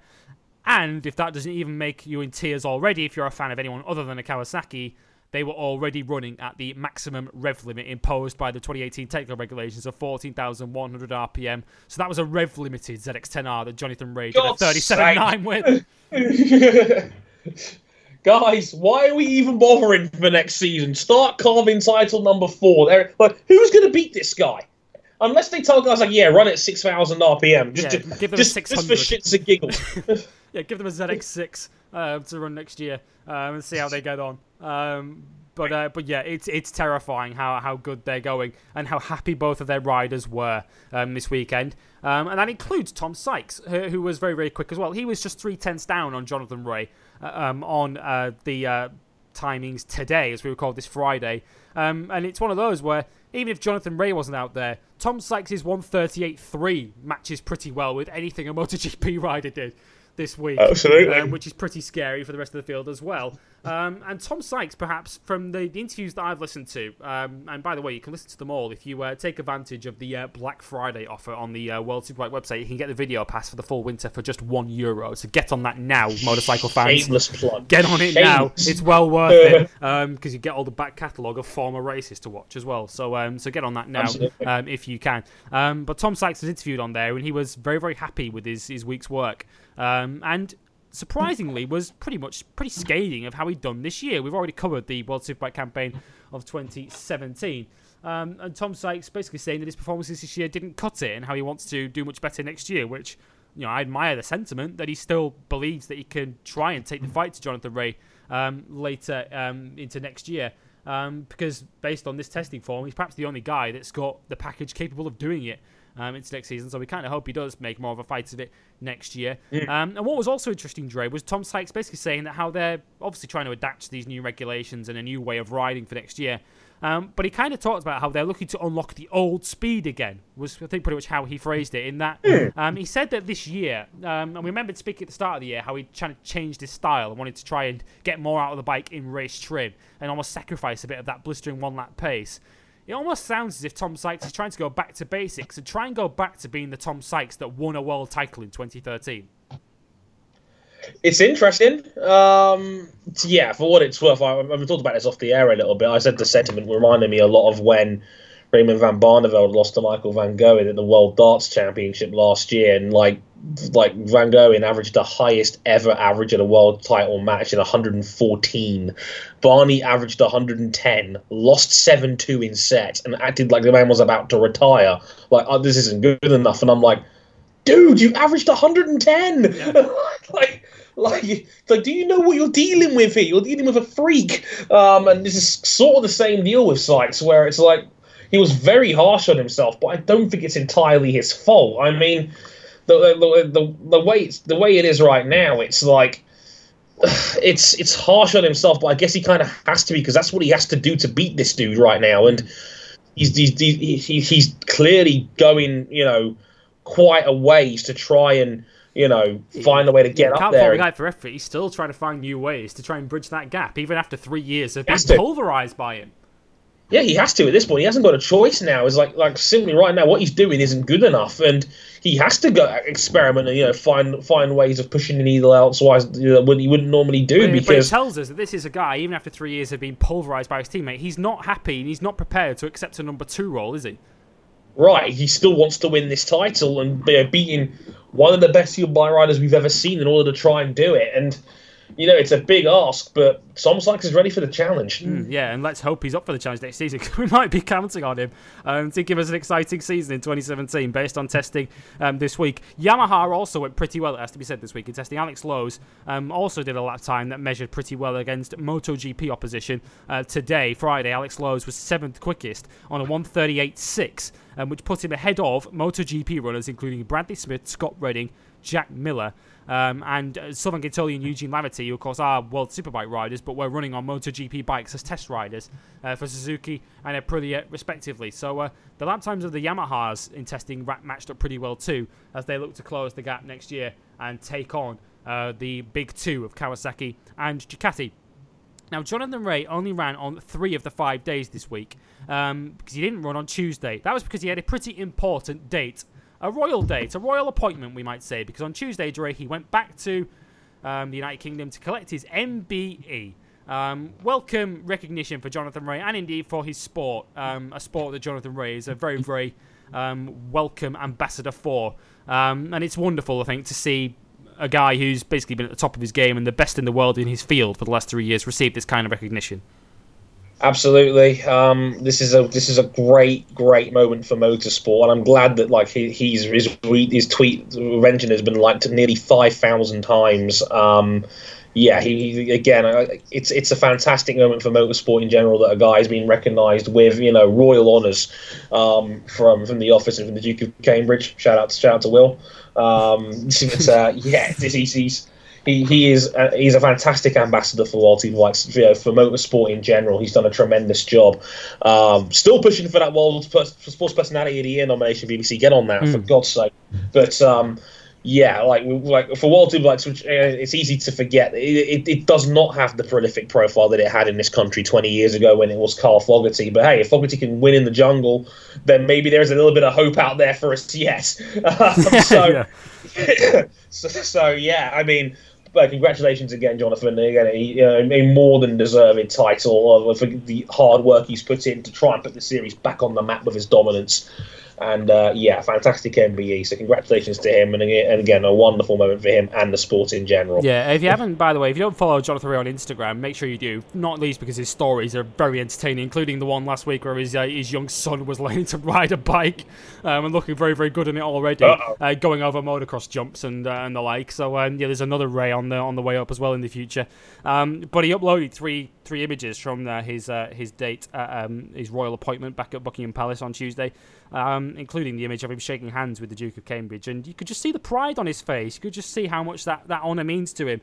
It defies me. I mean, we spoke earlier on about his spat with Chas Davies back at Aston. It defies me how anyone can't like this guy. Because of just how a nice guy he is. He said on Instagram, it was an incredible experience to receive the MBE from the Duke of Cambridge. The ceremony at Buckingham Palace was so nice, it's something I'll remember forever. To be with so many other amazing people in those surroundings receiving their own honours was really special.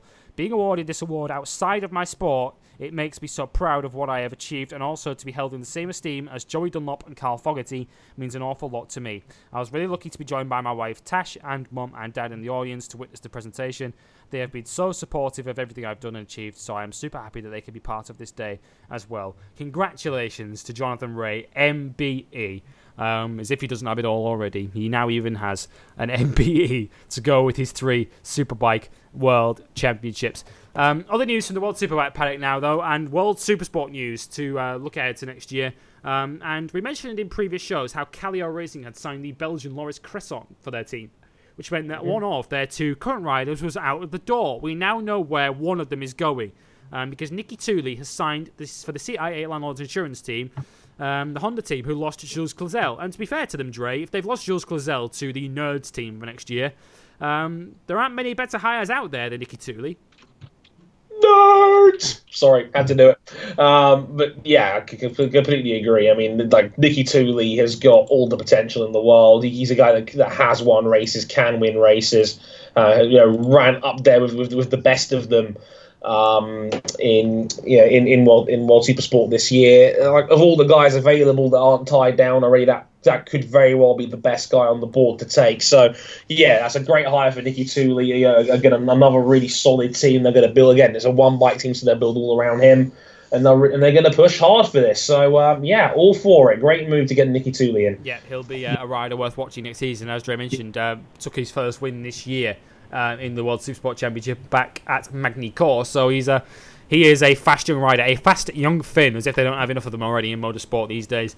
Tooley's another, so keep an eye out for him next season. In CIA Landlords Insurance, Honda colours. More news, though, from the British scene, because a lot of news is broken this week, understandably, given that it's been Motorcycle Live this week at the ADC in Birmingham. A number of BSB teams finalising their plans for next year, including the FS3 Kawasaki team, who've signed the reigning Superstock 1000 champion Danny Buchan to their team for next year, with Lee Jackson also joining the team, but joining them to race in Superstock 1000, which surprised me, Dre, given that Lee Jackson tasted his first podium in BSB earlier this year. A podium man in BSB, dropping down to the Superstock 1000 class. Strange one. Yeah, it's still a strange one, given he still had that fantastic second place at Cadwell Park in the middle of the season. A very, very strange decision for me on that one, because Jackson, was really starting to find his feet in the series. A guy that could get into the top 6 or 7 on a good day. And he's stepping down. It reminds me a lot of Richard Cooper going down to the Superstock 1000 class for a minute and then coming back up again. Speaking of which, Richard Cooper has joined the British Superbike Championship once again for this season. Yeah, it's almost like we planned it. Cooper is joining the Bill-based Suzuki team alongside Bradley Ray, with Billy McConnell going the other way to Superstock 1000. He's joined the Bill-based Suzuki team to race in Stock 1000. And it has to be said, Dre, British Superbikes is so stacked anyway, but I kind of fancy this as a bit of a dark horse team for next year for the Suzuki team, who have now got a year's experience with the bike. It's now won a race late in the year, courtesy of Gintoli at Assen. We've already seen how quick Bradley Ray can be, and Richard Cooper, last time he was in the British Superbike Championship, he was knocking on the door of the showdown. Absolutely, no question about it. Cooper was... Yeah, I like this team a lot. Bradley Ray is a great team leader to have. I know he's very well backed from his dad in that team there. And again, proven to be very, very strong towards the end of last season, challenging for wins in leading groups. He's only going to get better as time goes on. And as you mentioned, Cooper was very good last year when he needed to be. So... yeah, Cooper had real moments of real greatness up there as well. So he can run up the front in BSB as well. It's a good team. And again, the bike seems to have turned the corner towards the end of last season with more Suzuki backing. So, this is a real dark horse team for me. This is a team that could definitely win some races and surprise me. Bradley Ray should be thinking showdown next season as a minimum target for me, because... if he can keep that end of 2016 form going into next year, then he's going to be one to watch for next season for sure. It's a very good team overall, if you ask me. Yeah, I agree. And I think if he continues that rate of improvement, there'll be a number of British and indeed maybe world teams looking at Bradley Ray and saying, name your price for a contract, because this kid is going a long way in the future. Believe you me. More news of British Supersport this time, and a friend of the show has confirmed his spot in the British Supersport class next year. James Rispoli, the Rocket, who this year rode in the Stock 1000 Championship and it's fair to say didn't enjoy the greatest of seasons, having ridden in BSB for the first time last year. Next year he'll be in the British Supersport class, a class that he knows and a class that he's won in before. So we look forward to seeing how Rispoli gets on next year with the Ever-Quip Yamaha team, an international flavour team with the American Rispoli partnered by the South African Bjorn Estemans. More news from the British Championship and a new class entering next year on the BSB support bill. We already told you how there is essentially going to be a Supersport 300 class in BSB next year with the new Junior Supersport class. There's also going to be essentially a British Moto 2 Championship next season with the introduction of British GP2, snappily titled, if nothing else, joining next season as BSB continues to try and bring itself in line with both the MotoGP and World Superbike championship programs with corresponding championships. So a good move from BSB. We already saw a few Moto2 bikes entering in BSB this season and winning races. Although they weren't homologated, so they didn't score points and weren't officially credited with victories, but they were winning on track. So there's already been a bit of a toe dipped in the water for Moto2 on the British Championship. And next year, for the first time, there will be a prototype Moto2 class in the British Support class with a British DP2 Championship. One other rider who's confirmed his place on the grids next year is Kyle Ryde. He's a rider that knows Supersport all too well. He rolled in World Supersport this year. He's heading back to British Source to ride in British Superbikes this year.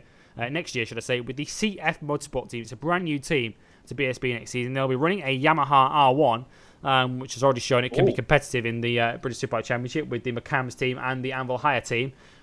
Josh Brooks nearly slipping through the back door to win the championship.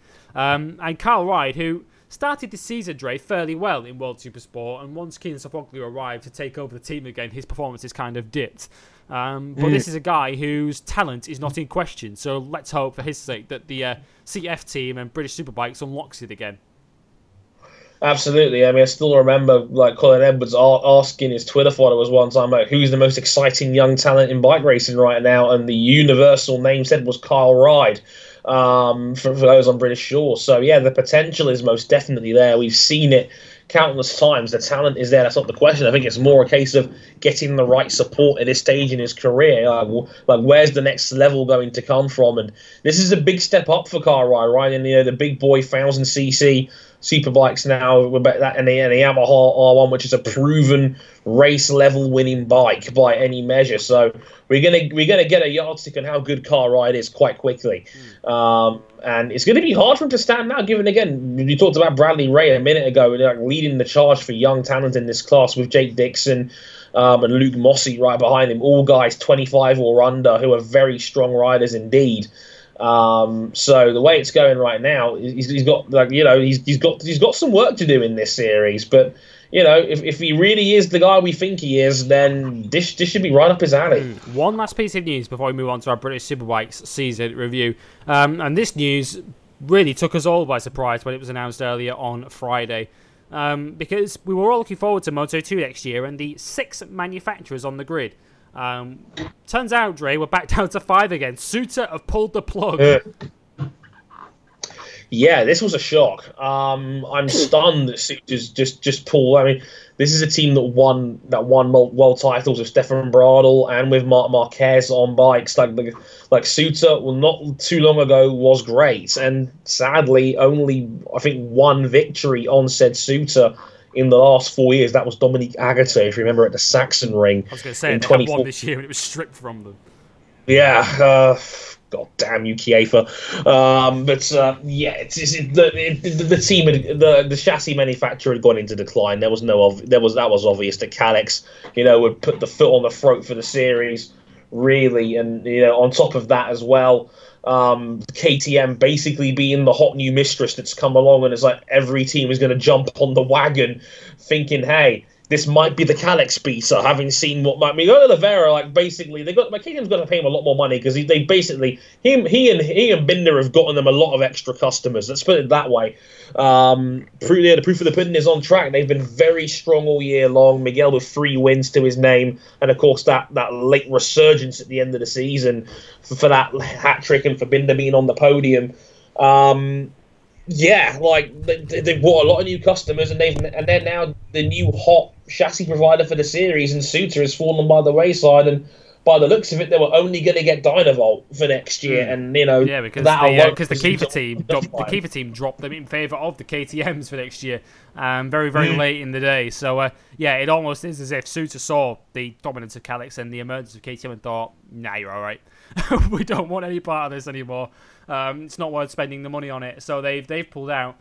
As far as where that leaves the Dynavolt team, because they're in the absolute doodah now after this news, we don't quite know yet. Because they're essentially left with an entry next year with Xavi Vierge and Marcel Schrotter and no bikes to race with. We'll have to wait and see who, basically what the future holds for that team, whether another manufacturer lets them in, or whether they essentially have to pull the plug. We'll have to wait and see on that one. We'll bring you news on that on future shows when that is all settled out. But for now, it's time to review the British Superbike season of 2017, and we will start at Donington Park right after this.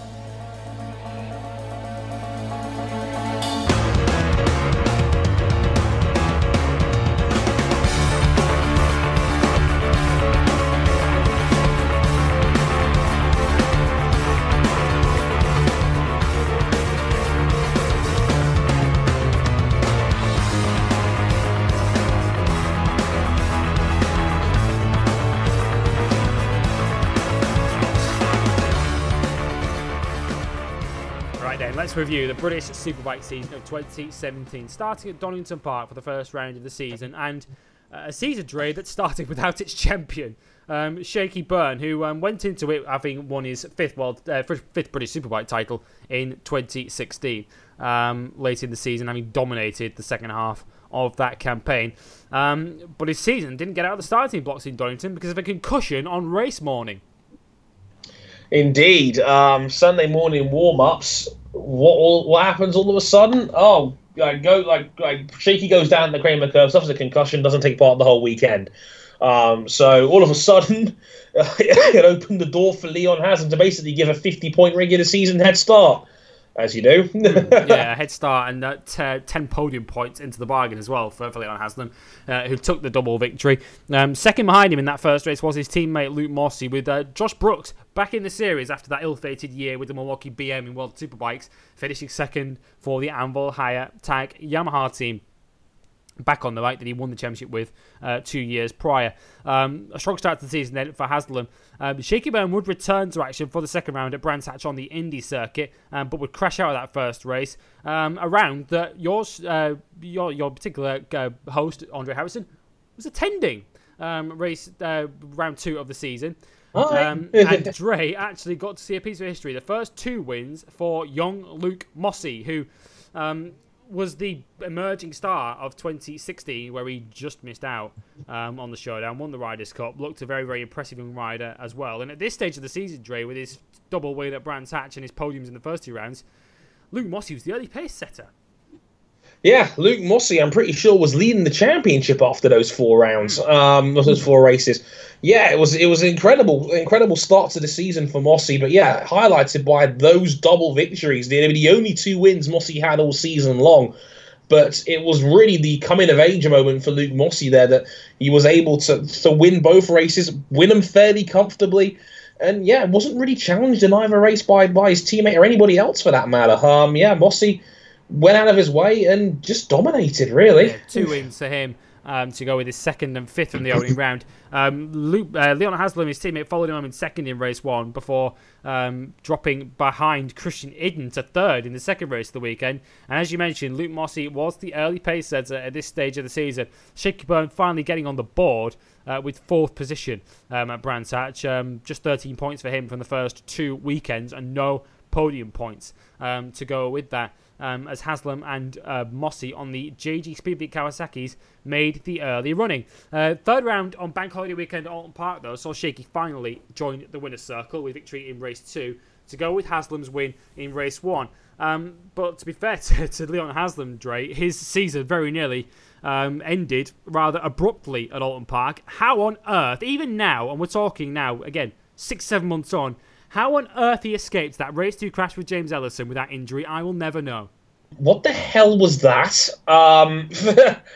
It was one of the most ridiculous. Because I remember I was watching that race live as it happened, and they were on board with Leon Haslam as it happened. It was terrifying. Yeah, Ellison's bike essentially just packed up straight in front of him.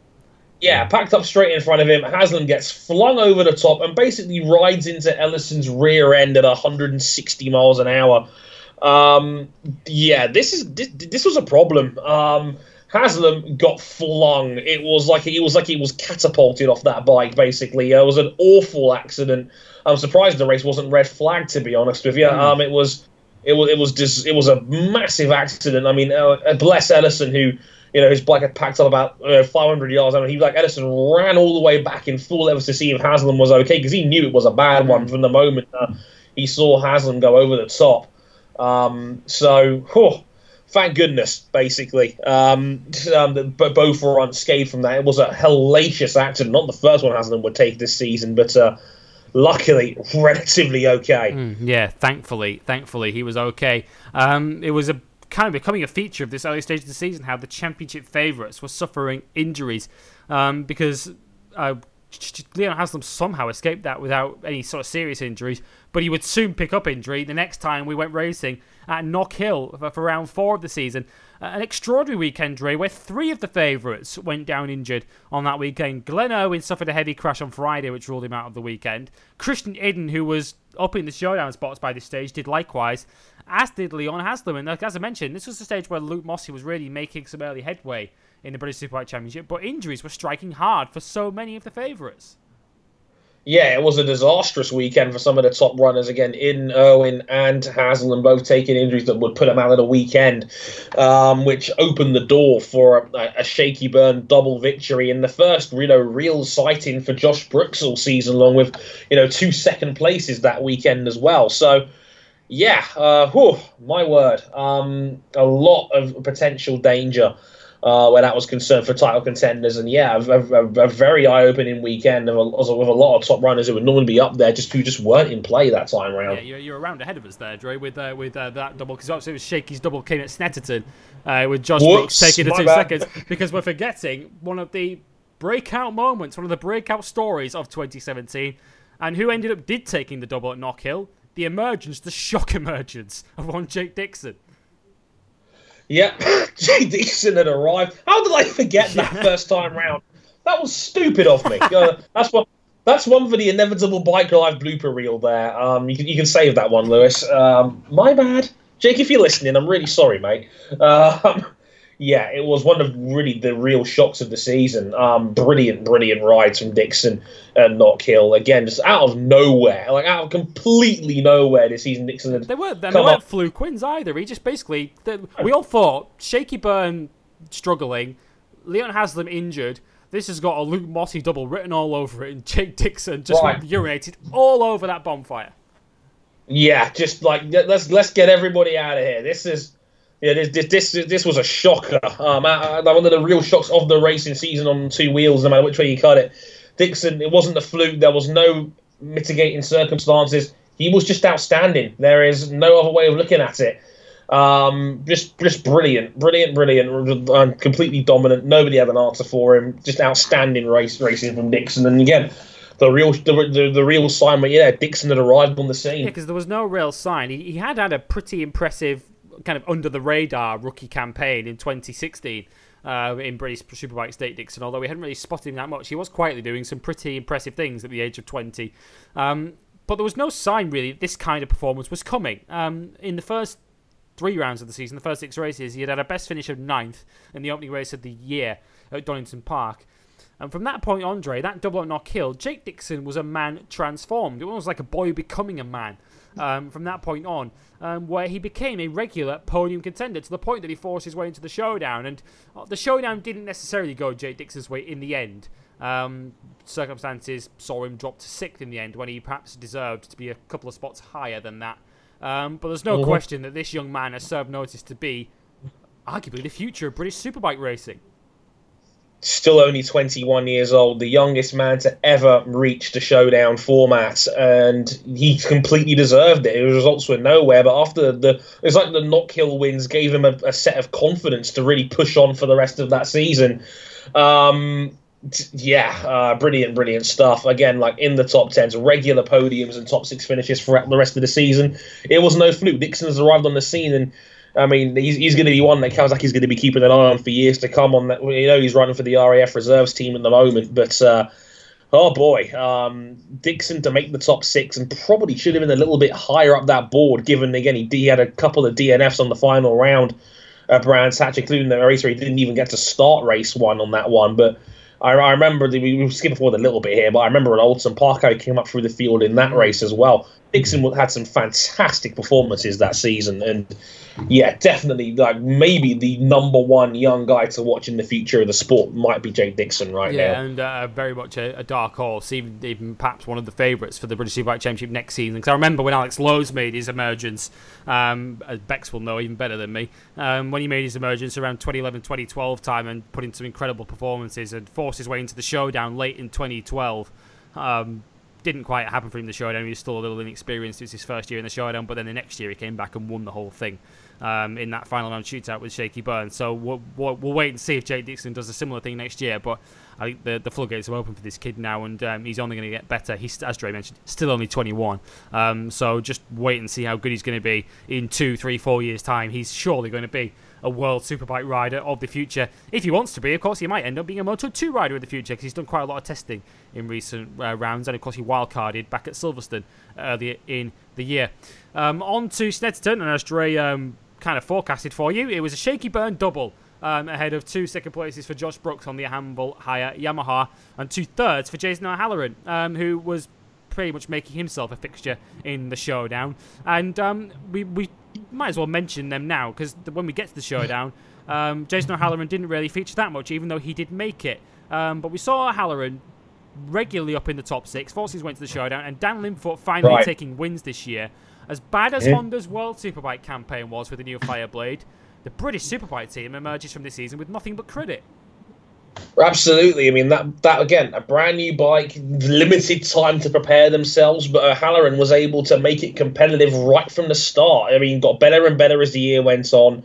This is the sort of time where he peaked with the double podium at Snetterton. This was about the highlight of O'Halloran's season, really.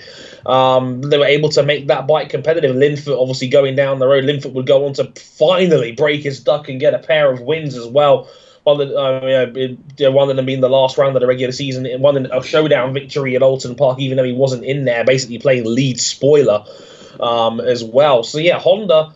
Yeah, the world team with Red Bull and Ten Kate didn't work out, but the BSB team, the Honda Racing team in British Superbikes, were absolutely stunning. And yeah, like to turn that bike from where it was to get it to the point where they were winning races before the end of their first season was a stunning job, and they deserve a lot of credit for that one. Yeah, they do, and they are both targeting the title next year, are Linfoot and O'Halloran. So they obviously expect that Honda, with a year's data and a year's experience of all the British tracks, and hopefully some development too, that they're going to be right up the sharp end again next year. Having taken his first double of the year at Snetterton, Shaky will go on to double up again at Brands Hatch for the next round of the championship, around the Grand Prix circuit this time, where Shaky Byrne took a brilliant double, with Dan Linfoot following him home in second in race 1, a race where he was cruelly robbed of victory, really, where he lost the lead to Shaky Byrne moments before the red flags came out, and Shaky Byrne was handed victory as a result of it. So Linfoot still at this point having very little luck, although as you know it would soon turn for him.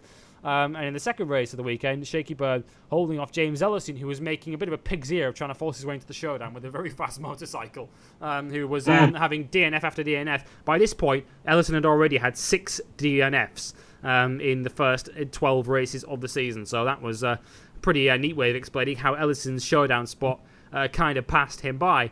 But the story really here was Shaky Dre, who'd won 4 races in a row. And it's amazing to think, we kind of thought at that stage that it was 2016 all over again. Shaky Byrne and Ducati were just going to dominate. But astonishingly, that victory in race 2 at Brands would be Shaky's last win for 11 races. This was mind-blowing that, Ducati, Shaky Byrne and Paul Byrne were able to turn a bike that didn't have prolific success at BSB level into a perennial race win, and obviously a championship winning bike last year. He'd won 4 in a row, and you're thinking, Shaky's turned up the wick, here we go again. And no, it just didn't happen for him until really the final round of the championship. That was when he next won a race. Exactly. So, yeah, just his season was just sputtering as the year went by. Silverstone was a disaster. Crashed in race 2 at Cadwell. Thruxton didn't work out, didn't get any podium credits there either.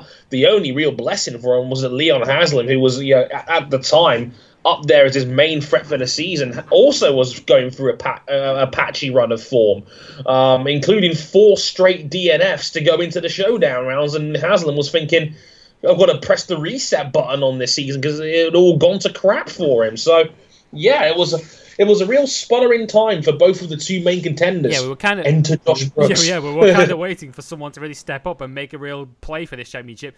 Josh Brooks did that at Thruxton with his first win of the season, and first win since returning to BSB, the first ever win, of course, for the Amble Hire team. in the British Superbike Championship. Congratulations to them. Of course, Thruxton was a weekend we were expecting Shaky to dominate on, given how it seemed to really suit the Ducati. It didn't on this occasion, with Josh Brooks taking the win in race 1. And in race 2, we saw another emergence, another surprise contender for not just the race victories, but for the championship, because Peter Hickman, who'd been so consistent so far, finished every single race in the top 9, suddenly stepped forward at Thruxton with a second and a first and fired himself right into title contention. Hi, everybody. This wasn't the plan. Yeah, absolutely. Couldn't have come at a better time for him. And yeah, Peter Hickman, who had been Mr. Consistency pretty much all season long, to that point had not finished a race outside of the top 10, and all of a sudden found another gear, had taken 45 points out of Thruxton, and was like, oh hi, Hickman's a title contender now. Good to see. Came out of nowhere, but yeah, Hickman was right up there again. So it was a real again, a coming of age moment for Hickman, his first BSB series victory, and all of a sudden the Little Smiths team who could, all of a sudden was in there for title contention. Yeah, it was, because he followed that up with a 4th and a 3rd at Cadwell Park as well. It's pretty much rubber stamp his spot in the showdown, and even with Silverstone still to go, Hickman was looking very good. At this stage, we still had 9 riders who were going for 6 showdown spots, with Shaky Byrne and Leon Haslam all but assured of a showdown spot. Josh Brooks, despite that win at Thruxton, followed that up with a crash in the second race, which kind of undid all his hard work in that first race and left him still with a pretty precarious place in that top 6. Hickman was looking good. O'Halloran was looking good. And we had the likes of Jake Dixon, Christian Idden, who'd recovered from that injury but had missed 4 races after that crash at Knockhill. Both Knockhill and Snetterton, he defaulted. Luke Mossey, who suffered an injury at Thruxton, which really put his championship hopes in some doubt while he was leading it at the time, and then suffered that horrendous crash on the start-finish straight at Thruxton, which left him to miss that round.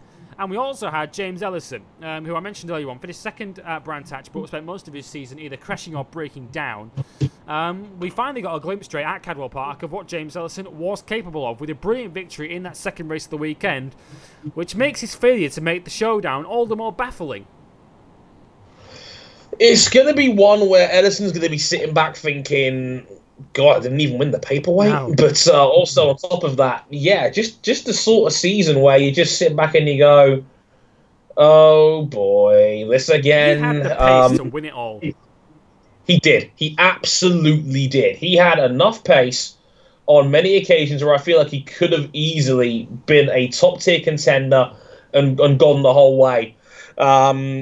Just too many mechanical errors. Just to be honest, a little bit of shoddy workmanship from the McCams team on his end as well, where maybe it's just that it didn't work out on that one. And I remember the one at Brands Hatch Indy where again the chassis, they didn't find the chassis problem and the chassis was cracked on that one, and that didn't work out either. Yeah, but his showdown spot finally did mathematically disappear when it broke down on him at Silverstone as well in that first race of the weekend, and it could not be more obvious to me, Dre, where James Ellison feels the fault lies for this season, given that he's quite literally swapped one Yamaha team for another next year. Exactly, he's gone to the Anvil tag team where Brooks used to be. We still don't know what Brooks is doing in his future next year. That's going to be interesting. It's a good fit for him. It's the same R1. Maybe a different crew might be the way to go for him. And again, the speed was there with Edison this year. He absolutely was, especially given he very nearly stole the paperweight out of Idden's hands. Because he got into the top 5 out of 6 of the last 7 races towards the end of the year. So it's interesting, to say the least. And Edison's got potential to do it, but we say this about Edison a lot of the time. He's got the tools to do it. He's just never been able to put a full season together. Maybe next year will be the year. Silverstone then brought the regular season to a close with there's no other way of describing it, a crazy weekend at Silverstone for the triple header, with the rain interfering heavily with the action. And 3 surprising results, it has to be said. Race 1 saw the first victory for Glenn Irwin, another rider who might feel he could have made the showdown had injury not struck. Of course, he was one of those 3 riders struck down at Knock Hill. He would take his first win in race 1 of Silverstone in wet conditions. As Dre mentioned earlier on, Leon Haslam wouldn't finish a single race this weekend. That was how crazy it was. Race 2 would go to Josh Brooks, essentially securing his showdown spot in a race that Sylvain Guintoli could have won, had the race not been red flagged early. Guintoli, of course, who was riding the factory Suzuki in its first ever season of British Superbikes. And then it all went down to the final race of the weekend, with still Luke Mossey, Jake Dixon, and Christian Idden fighting for the final showdown spot, with Byrne, Brooks, Haslam, Hickman, and O'Halloran all confirmed. And I mentioned the word crazy once already, Dre. This probably won't win the Race of the Year award in the Bike Live Awards next month, but it will surely win the award for the craziest and most farcical race any of us have seen in 2017. Yeah, farcical was right. I mean, I mentioned it on the show. Yeah, I mentioned it as well. It stopped being a race after about lap 6. It basically became a matter of survival. It stopped being competitive. Linfoot was clearly going to win this race if it continued, which it did till lap 10, which was, the magical 2/3 distance marker where they could call it early, because, I mean, the conditions were atrocious out there for race 3. It says a lot when this might not be the best advertisement for the series if Christian Idden, who was a top contender for the series, crashes a bike. He was the fastest man on track at the time, but he crashes in a straight line.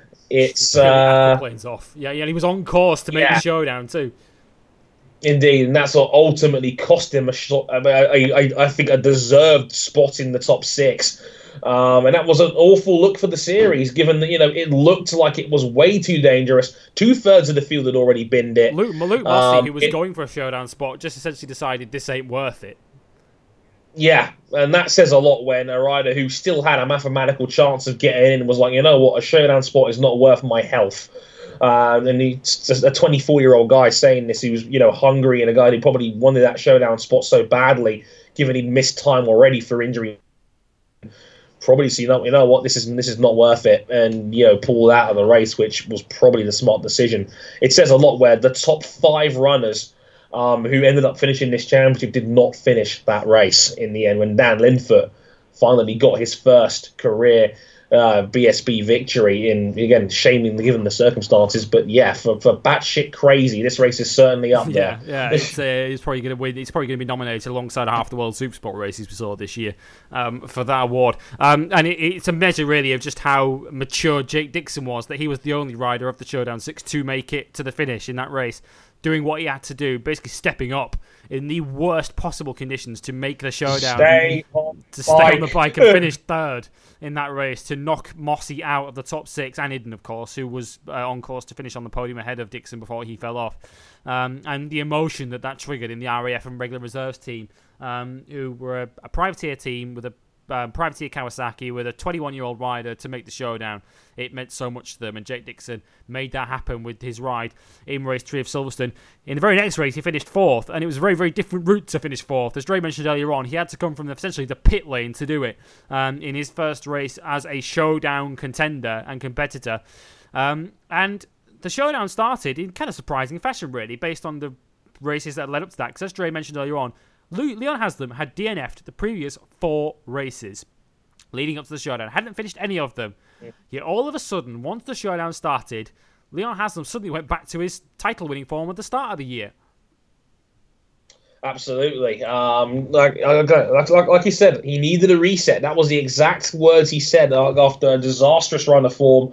Goes out and takes 45 points out of 50 at Oulton Park. Could have easily won both races. Didn't quite in the end get the double, but certainly got that first victory in a good amount of rounds. Like the last time he ran a race was race 1 at Cadwell between those points, and so for Haslam to come back and dominate that first weekend, he put himself really as landslide favourite to win the title. Yeah, because Shaky Byrne was having all sorts of problems. Only 9th and 7th for him in the 2 races at Oulton Park, as he apparently seemed to fade out of championship contention.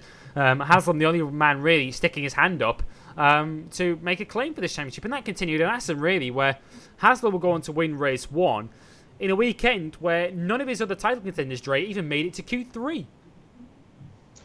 Exactly. It was an unmitigated disaster for everybody else around him.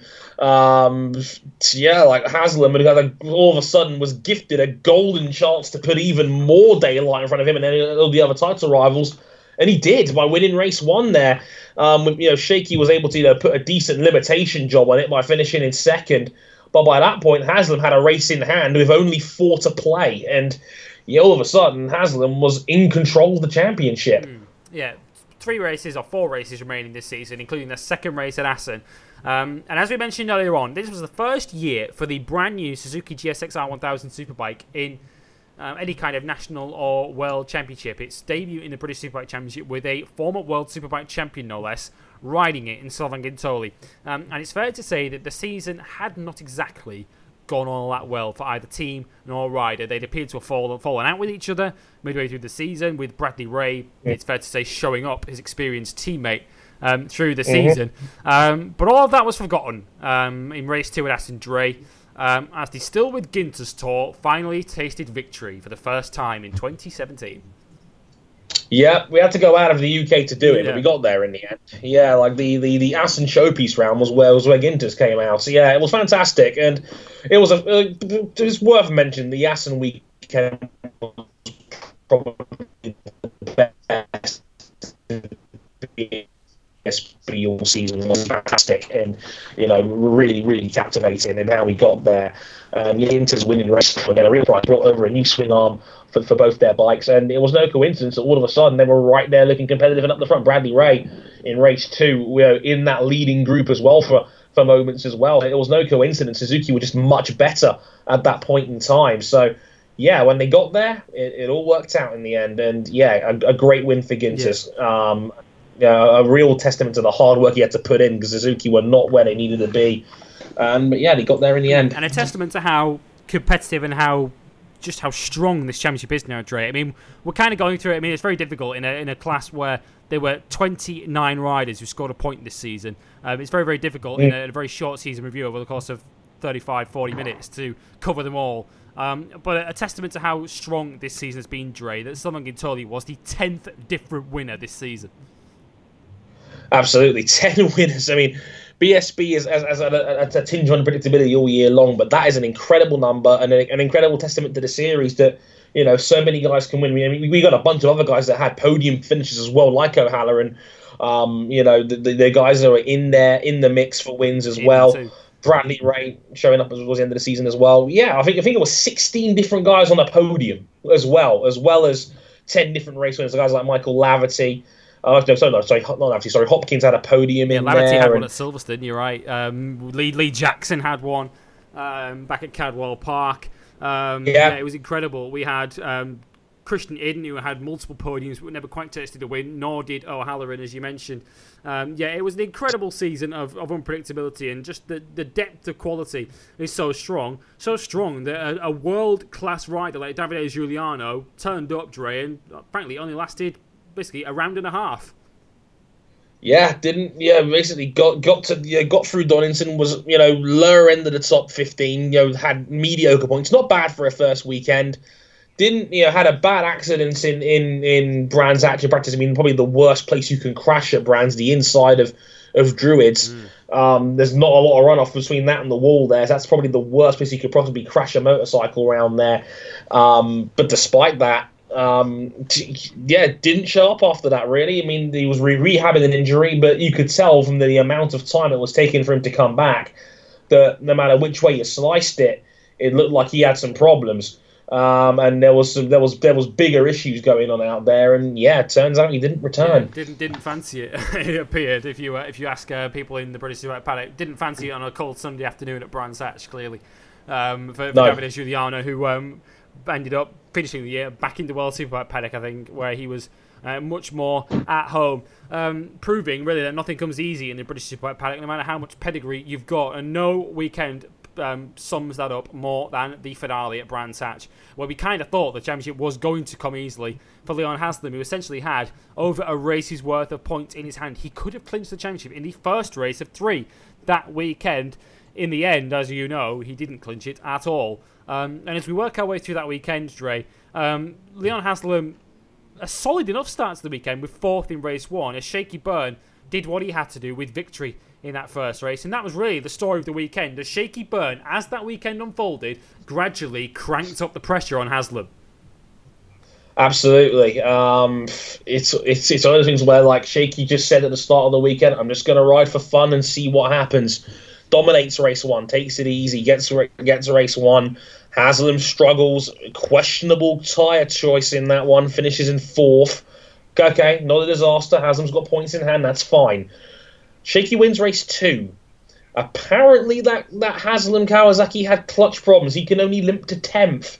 It's on all of a sudden, folks. It's like all of a sudden Shaky's in contention. Brooks all of a sudden with 3rd and 4th. Brooks has now got an outside chance as well at winning the championship as well. So all of a sudden, going into the last round, it's a three-way fight. It's a three-way fight. Haslam only has a 2-point lead over Shaky Byrne going to that final round, incredibly. Having given up, 15 points in race 2, he'd given up a further 12. So, he'd given up 27 points in the first 2 races, having got into the weekend 29 ahead of Shaky Byrne, which led us to race 3, and an extraordinary story in this final race of the season.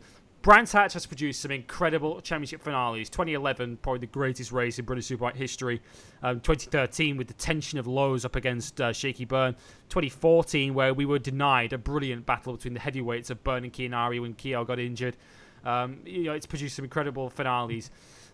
Perhaps none quite like this one, where Shaky Byrne had to come from the front row of the grid. Haslam had to come from mid-pack, starting way back down on the grid.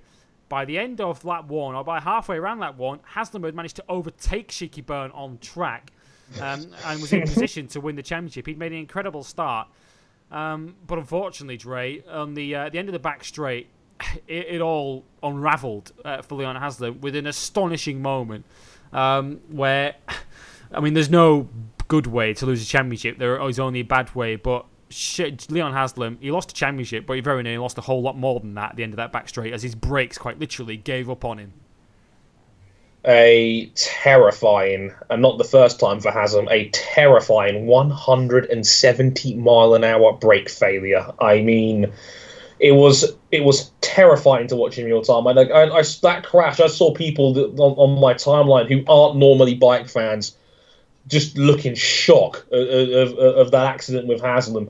It wasn't the best. It was an awful accident. Haslam just about walked away from that one, and it could have been much, much worse. He had to basically jump off the bike because he knew his brakes had failed going into it, and it was basically fight or flight, and Haslam chose to take flight, very similar to Laverty's accident in Imola earlier this season. Just had to jump off at 170 miles an hour, broke his ankle, and a broken wrist as well. Like Haslam was a beaten and sadly defeated man at that point, and it was just the summation of what was a disastrous weekend for Haslam.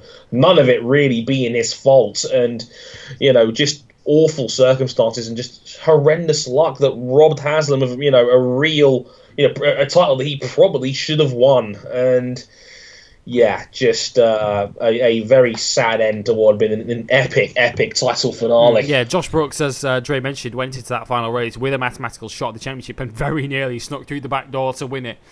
He did win that final race of the season ahead of Jason O'Halloran and James Ellison, who finished in 3rd place. Ellison ended up taking 2 podiums in that final weekend of the season. But in the end, it was Shaky Byrne who cruised around in 8th place, did what he had to do to win the championship by 3 points from Josh Brooks. And it led us to a moment that I think bring a tear to a glass eye. It brought a tear to many eyes of those that watched it, many motorcycle racing fans, many motorsport fans, for the show of sportsmanship that followed, Dre. I mean, I still cannot believe that this took place. Not just the accident that Leon Haslam suffered, but anyone who suffered the sheer pain of what's happened, physical pain of breaking his ankle, breaking his wrist in that accident, and the mental pain of seeing a championship ripped from his grasp for him to be then literally carried over by his father and his team to go and congratulate the 6-time champion Shaky Byrne was one of the abiding memories of this motorsport season for me. It was a wonderful moment, and one that can only speak highly of the class and the sportsmanship. It's like that incident you mentioned earlier with Ellison and Haslam at Oldham Park. Just the camaraderie that these riders have is quite incredible. Yeah, Haslam made a point that he wanted to congratulate Shaky on his title. There was no bitterness, no resentment towards his team or anything to do with his lost title there. He just wanted to congratulate him, and despite the fact he'd just been diagnosed with a broken ankle and a broken wrist, and obviously beat up from what must have been an awful accident, that he still had to be carried out by his dad and his team boss just so he could congratulate Shaky on the start-finish line as he was celebrating his 6th title. It was an incredibly noble act and one of the greatest acts of sportsmanship I've seen in bike racing ever. It was a wonderful moment. I know a good friend of mine who was down there for that race, Alice, who was there as a Haslam fan, and she burst into tears when she saw that, and I don't blame her one bit, because it was a truly wonderful gesture and a perfect way of closing the season. Those were the 2 best riders on the grid that season. Those 2 were the story of this season, and it was an awful end for Haslam, but a real moment of redemption for Shaky, given the struggles he had earlier in this season. That was, I think, the perfect way to end it. Just those 2 arm in arm congratulating each other on what was an incredibly well played season. Just brilliant yeah, scenes. brothers in arms, weren't they, at the end of the season? And yeah, when you look at this season, both in World and British Superbikes, just the champions that we've had in the 2 Superbike classes this year, just what great ambassadors for their sport they are in Jonathan Rea and Shaky Byrne. Shaky Byrne, the greatest rider statistically, and in probability, what everyone says, he's probably the greatest rider now in the history of the British Superbike Championship. And Shaky Byrne, the first time ever, as we mentioned at the time, he has successfully defended the British Superbike Championship, which is an extraordinary statistic given how much success he's had in this championship. And even if this one did owe a little bit to fortune, he made that happen with those 2 race wins in races 1 and 2 of that weekend. He put the pressure on and put himself in position to take advantage of any misfortune elsewhere. And that's what champions do. And Shaky Byrne, in closing, Dre, a sensational rider, but above all else, what a tremendous ambassador he is for motorcycle racing. He is one of motorsport's true good guys. He absolutely is. Again, an ambassador for the series, an ambassador for bike racing. He's been like this everywhere he's raced. He's been a great guy to have as the flagship guy for your series. He's incredible on the mic. He's incredible on the bike, off the bike. That's the sort of guy you want spearheading your series. That's exactly what he's capable of. And yeah, I can't agree with that sentiment more. Yeah, we congratulate the new British Superbike champion, Shane Byrne. What a Superbike season it's been, with the brilliance of Jonathan Rea in the World Superbike Championship, seeing off Chas Davies and Tom Sykes to win his 3rd consecutive title. 3 Brits dominating the World Championship, and Shaky Byrne and Leon Haslam, the best of British in the British Superbike Championship. Congratulations to Shaky Byrne. Our commiserations to Leon Haslam after a heroic season to miss out at the last to Shaky Byrne. That brings us to the end of episode 40 of Bike Live and our Superbike season review. Don't miss next week's show, episode 41, as we review quite possibly the greatest MotoGP season of all time. Cannot wait for next week's show to break down what a fantastic season it's been in MotoGP in 2017. Before then, though, we head into episode 114 of Motorsport 101. Because it's an interesting one next week, Dre, because we've got one season finishing in the Formula 1 season and another starting, because Formula E Season 4 is upon us. Yeah, absolutely. Formula E kicking off its 4th season in Hong Kong. Yeah, as well, there's a lot of intrigue going into that series as well. No one's quite sure what's going to happen. Hashtag Bremy wins lol. But we'll have to wait and see how that plays out. But of course, as you said, yeah, the final round of the Formula 1 season in Abu Dhabi, we all kind of just can't wait for it to be over, really. I think we've all been just stagnant with disappointment of how this season's played out. And I think we all just kind of want to reset, really. So, Yeah, the final round in Abu Dhabi. To be fair, it's looking very close on times right now between Hamilton, Vettel, and the Red Bulls. We could get something semi-interesting, maybe. Please, we hope. I don't think Hamilton's going to be out there to back the field up this time, though. No, and that's my fear. But we still do have a fight for second. Yay, I guess. Just into episode 114 next week. We'll try and make some sense of the final round before we get into what we call review season round here. We just got to get through this one little thing first, and maybe we'll get there first. But yeah, Abu Dhabi, and obviously Formula E in Hong Kong as well. Episode 114 of Motorsport 101. Be there next week. Look forward to that next week. As I mentioned, episode 41 of Bike Labs all next week for our MotoGP season review. We cannot wait for that. We hope you join us as well around this time next weekend. Before then, though, places you can find us and follow us: facebook.com/motorsport101. On Twitter, we are at motorsport_101. Don't forget, you can submit your questions to the shows for the mailbag at motorsport_101. For that, each and every week, we encourage your input on YouTube, youtube.com/motorsport101 as well. Our website, motorsport101.net, where you can find the full back catalogue of all of our weekly episodes from both shows. And if you want to back us financially, you can do so on Patreon. Patreon.com/Motorsport101, and if you do so, you will earn yourself early access to both Motorsport 101 and Bike Live. My thanks to Andre Harrison for joining me for this Superbike season review. Next week, we look back on the MotoGP season. This week, though, our thoughts and our congratulations go to Shaky Byrne and Jonathan Rea, quite literally the best of British. We'll see you next week.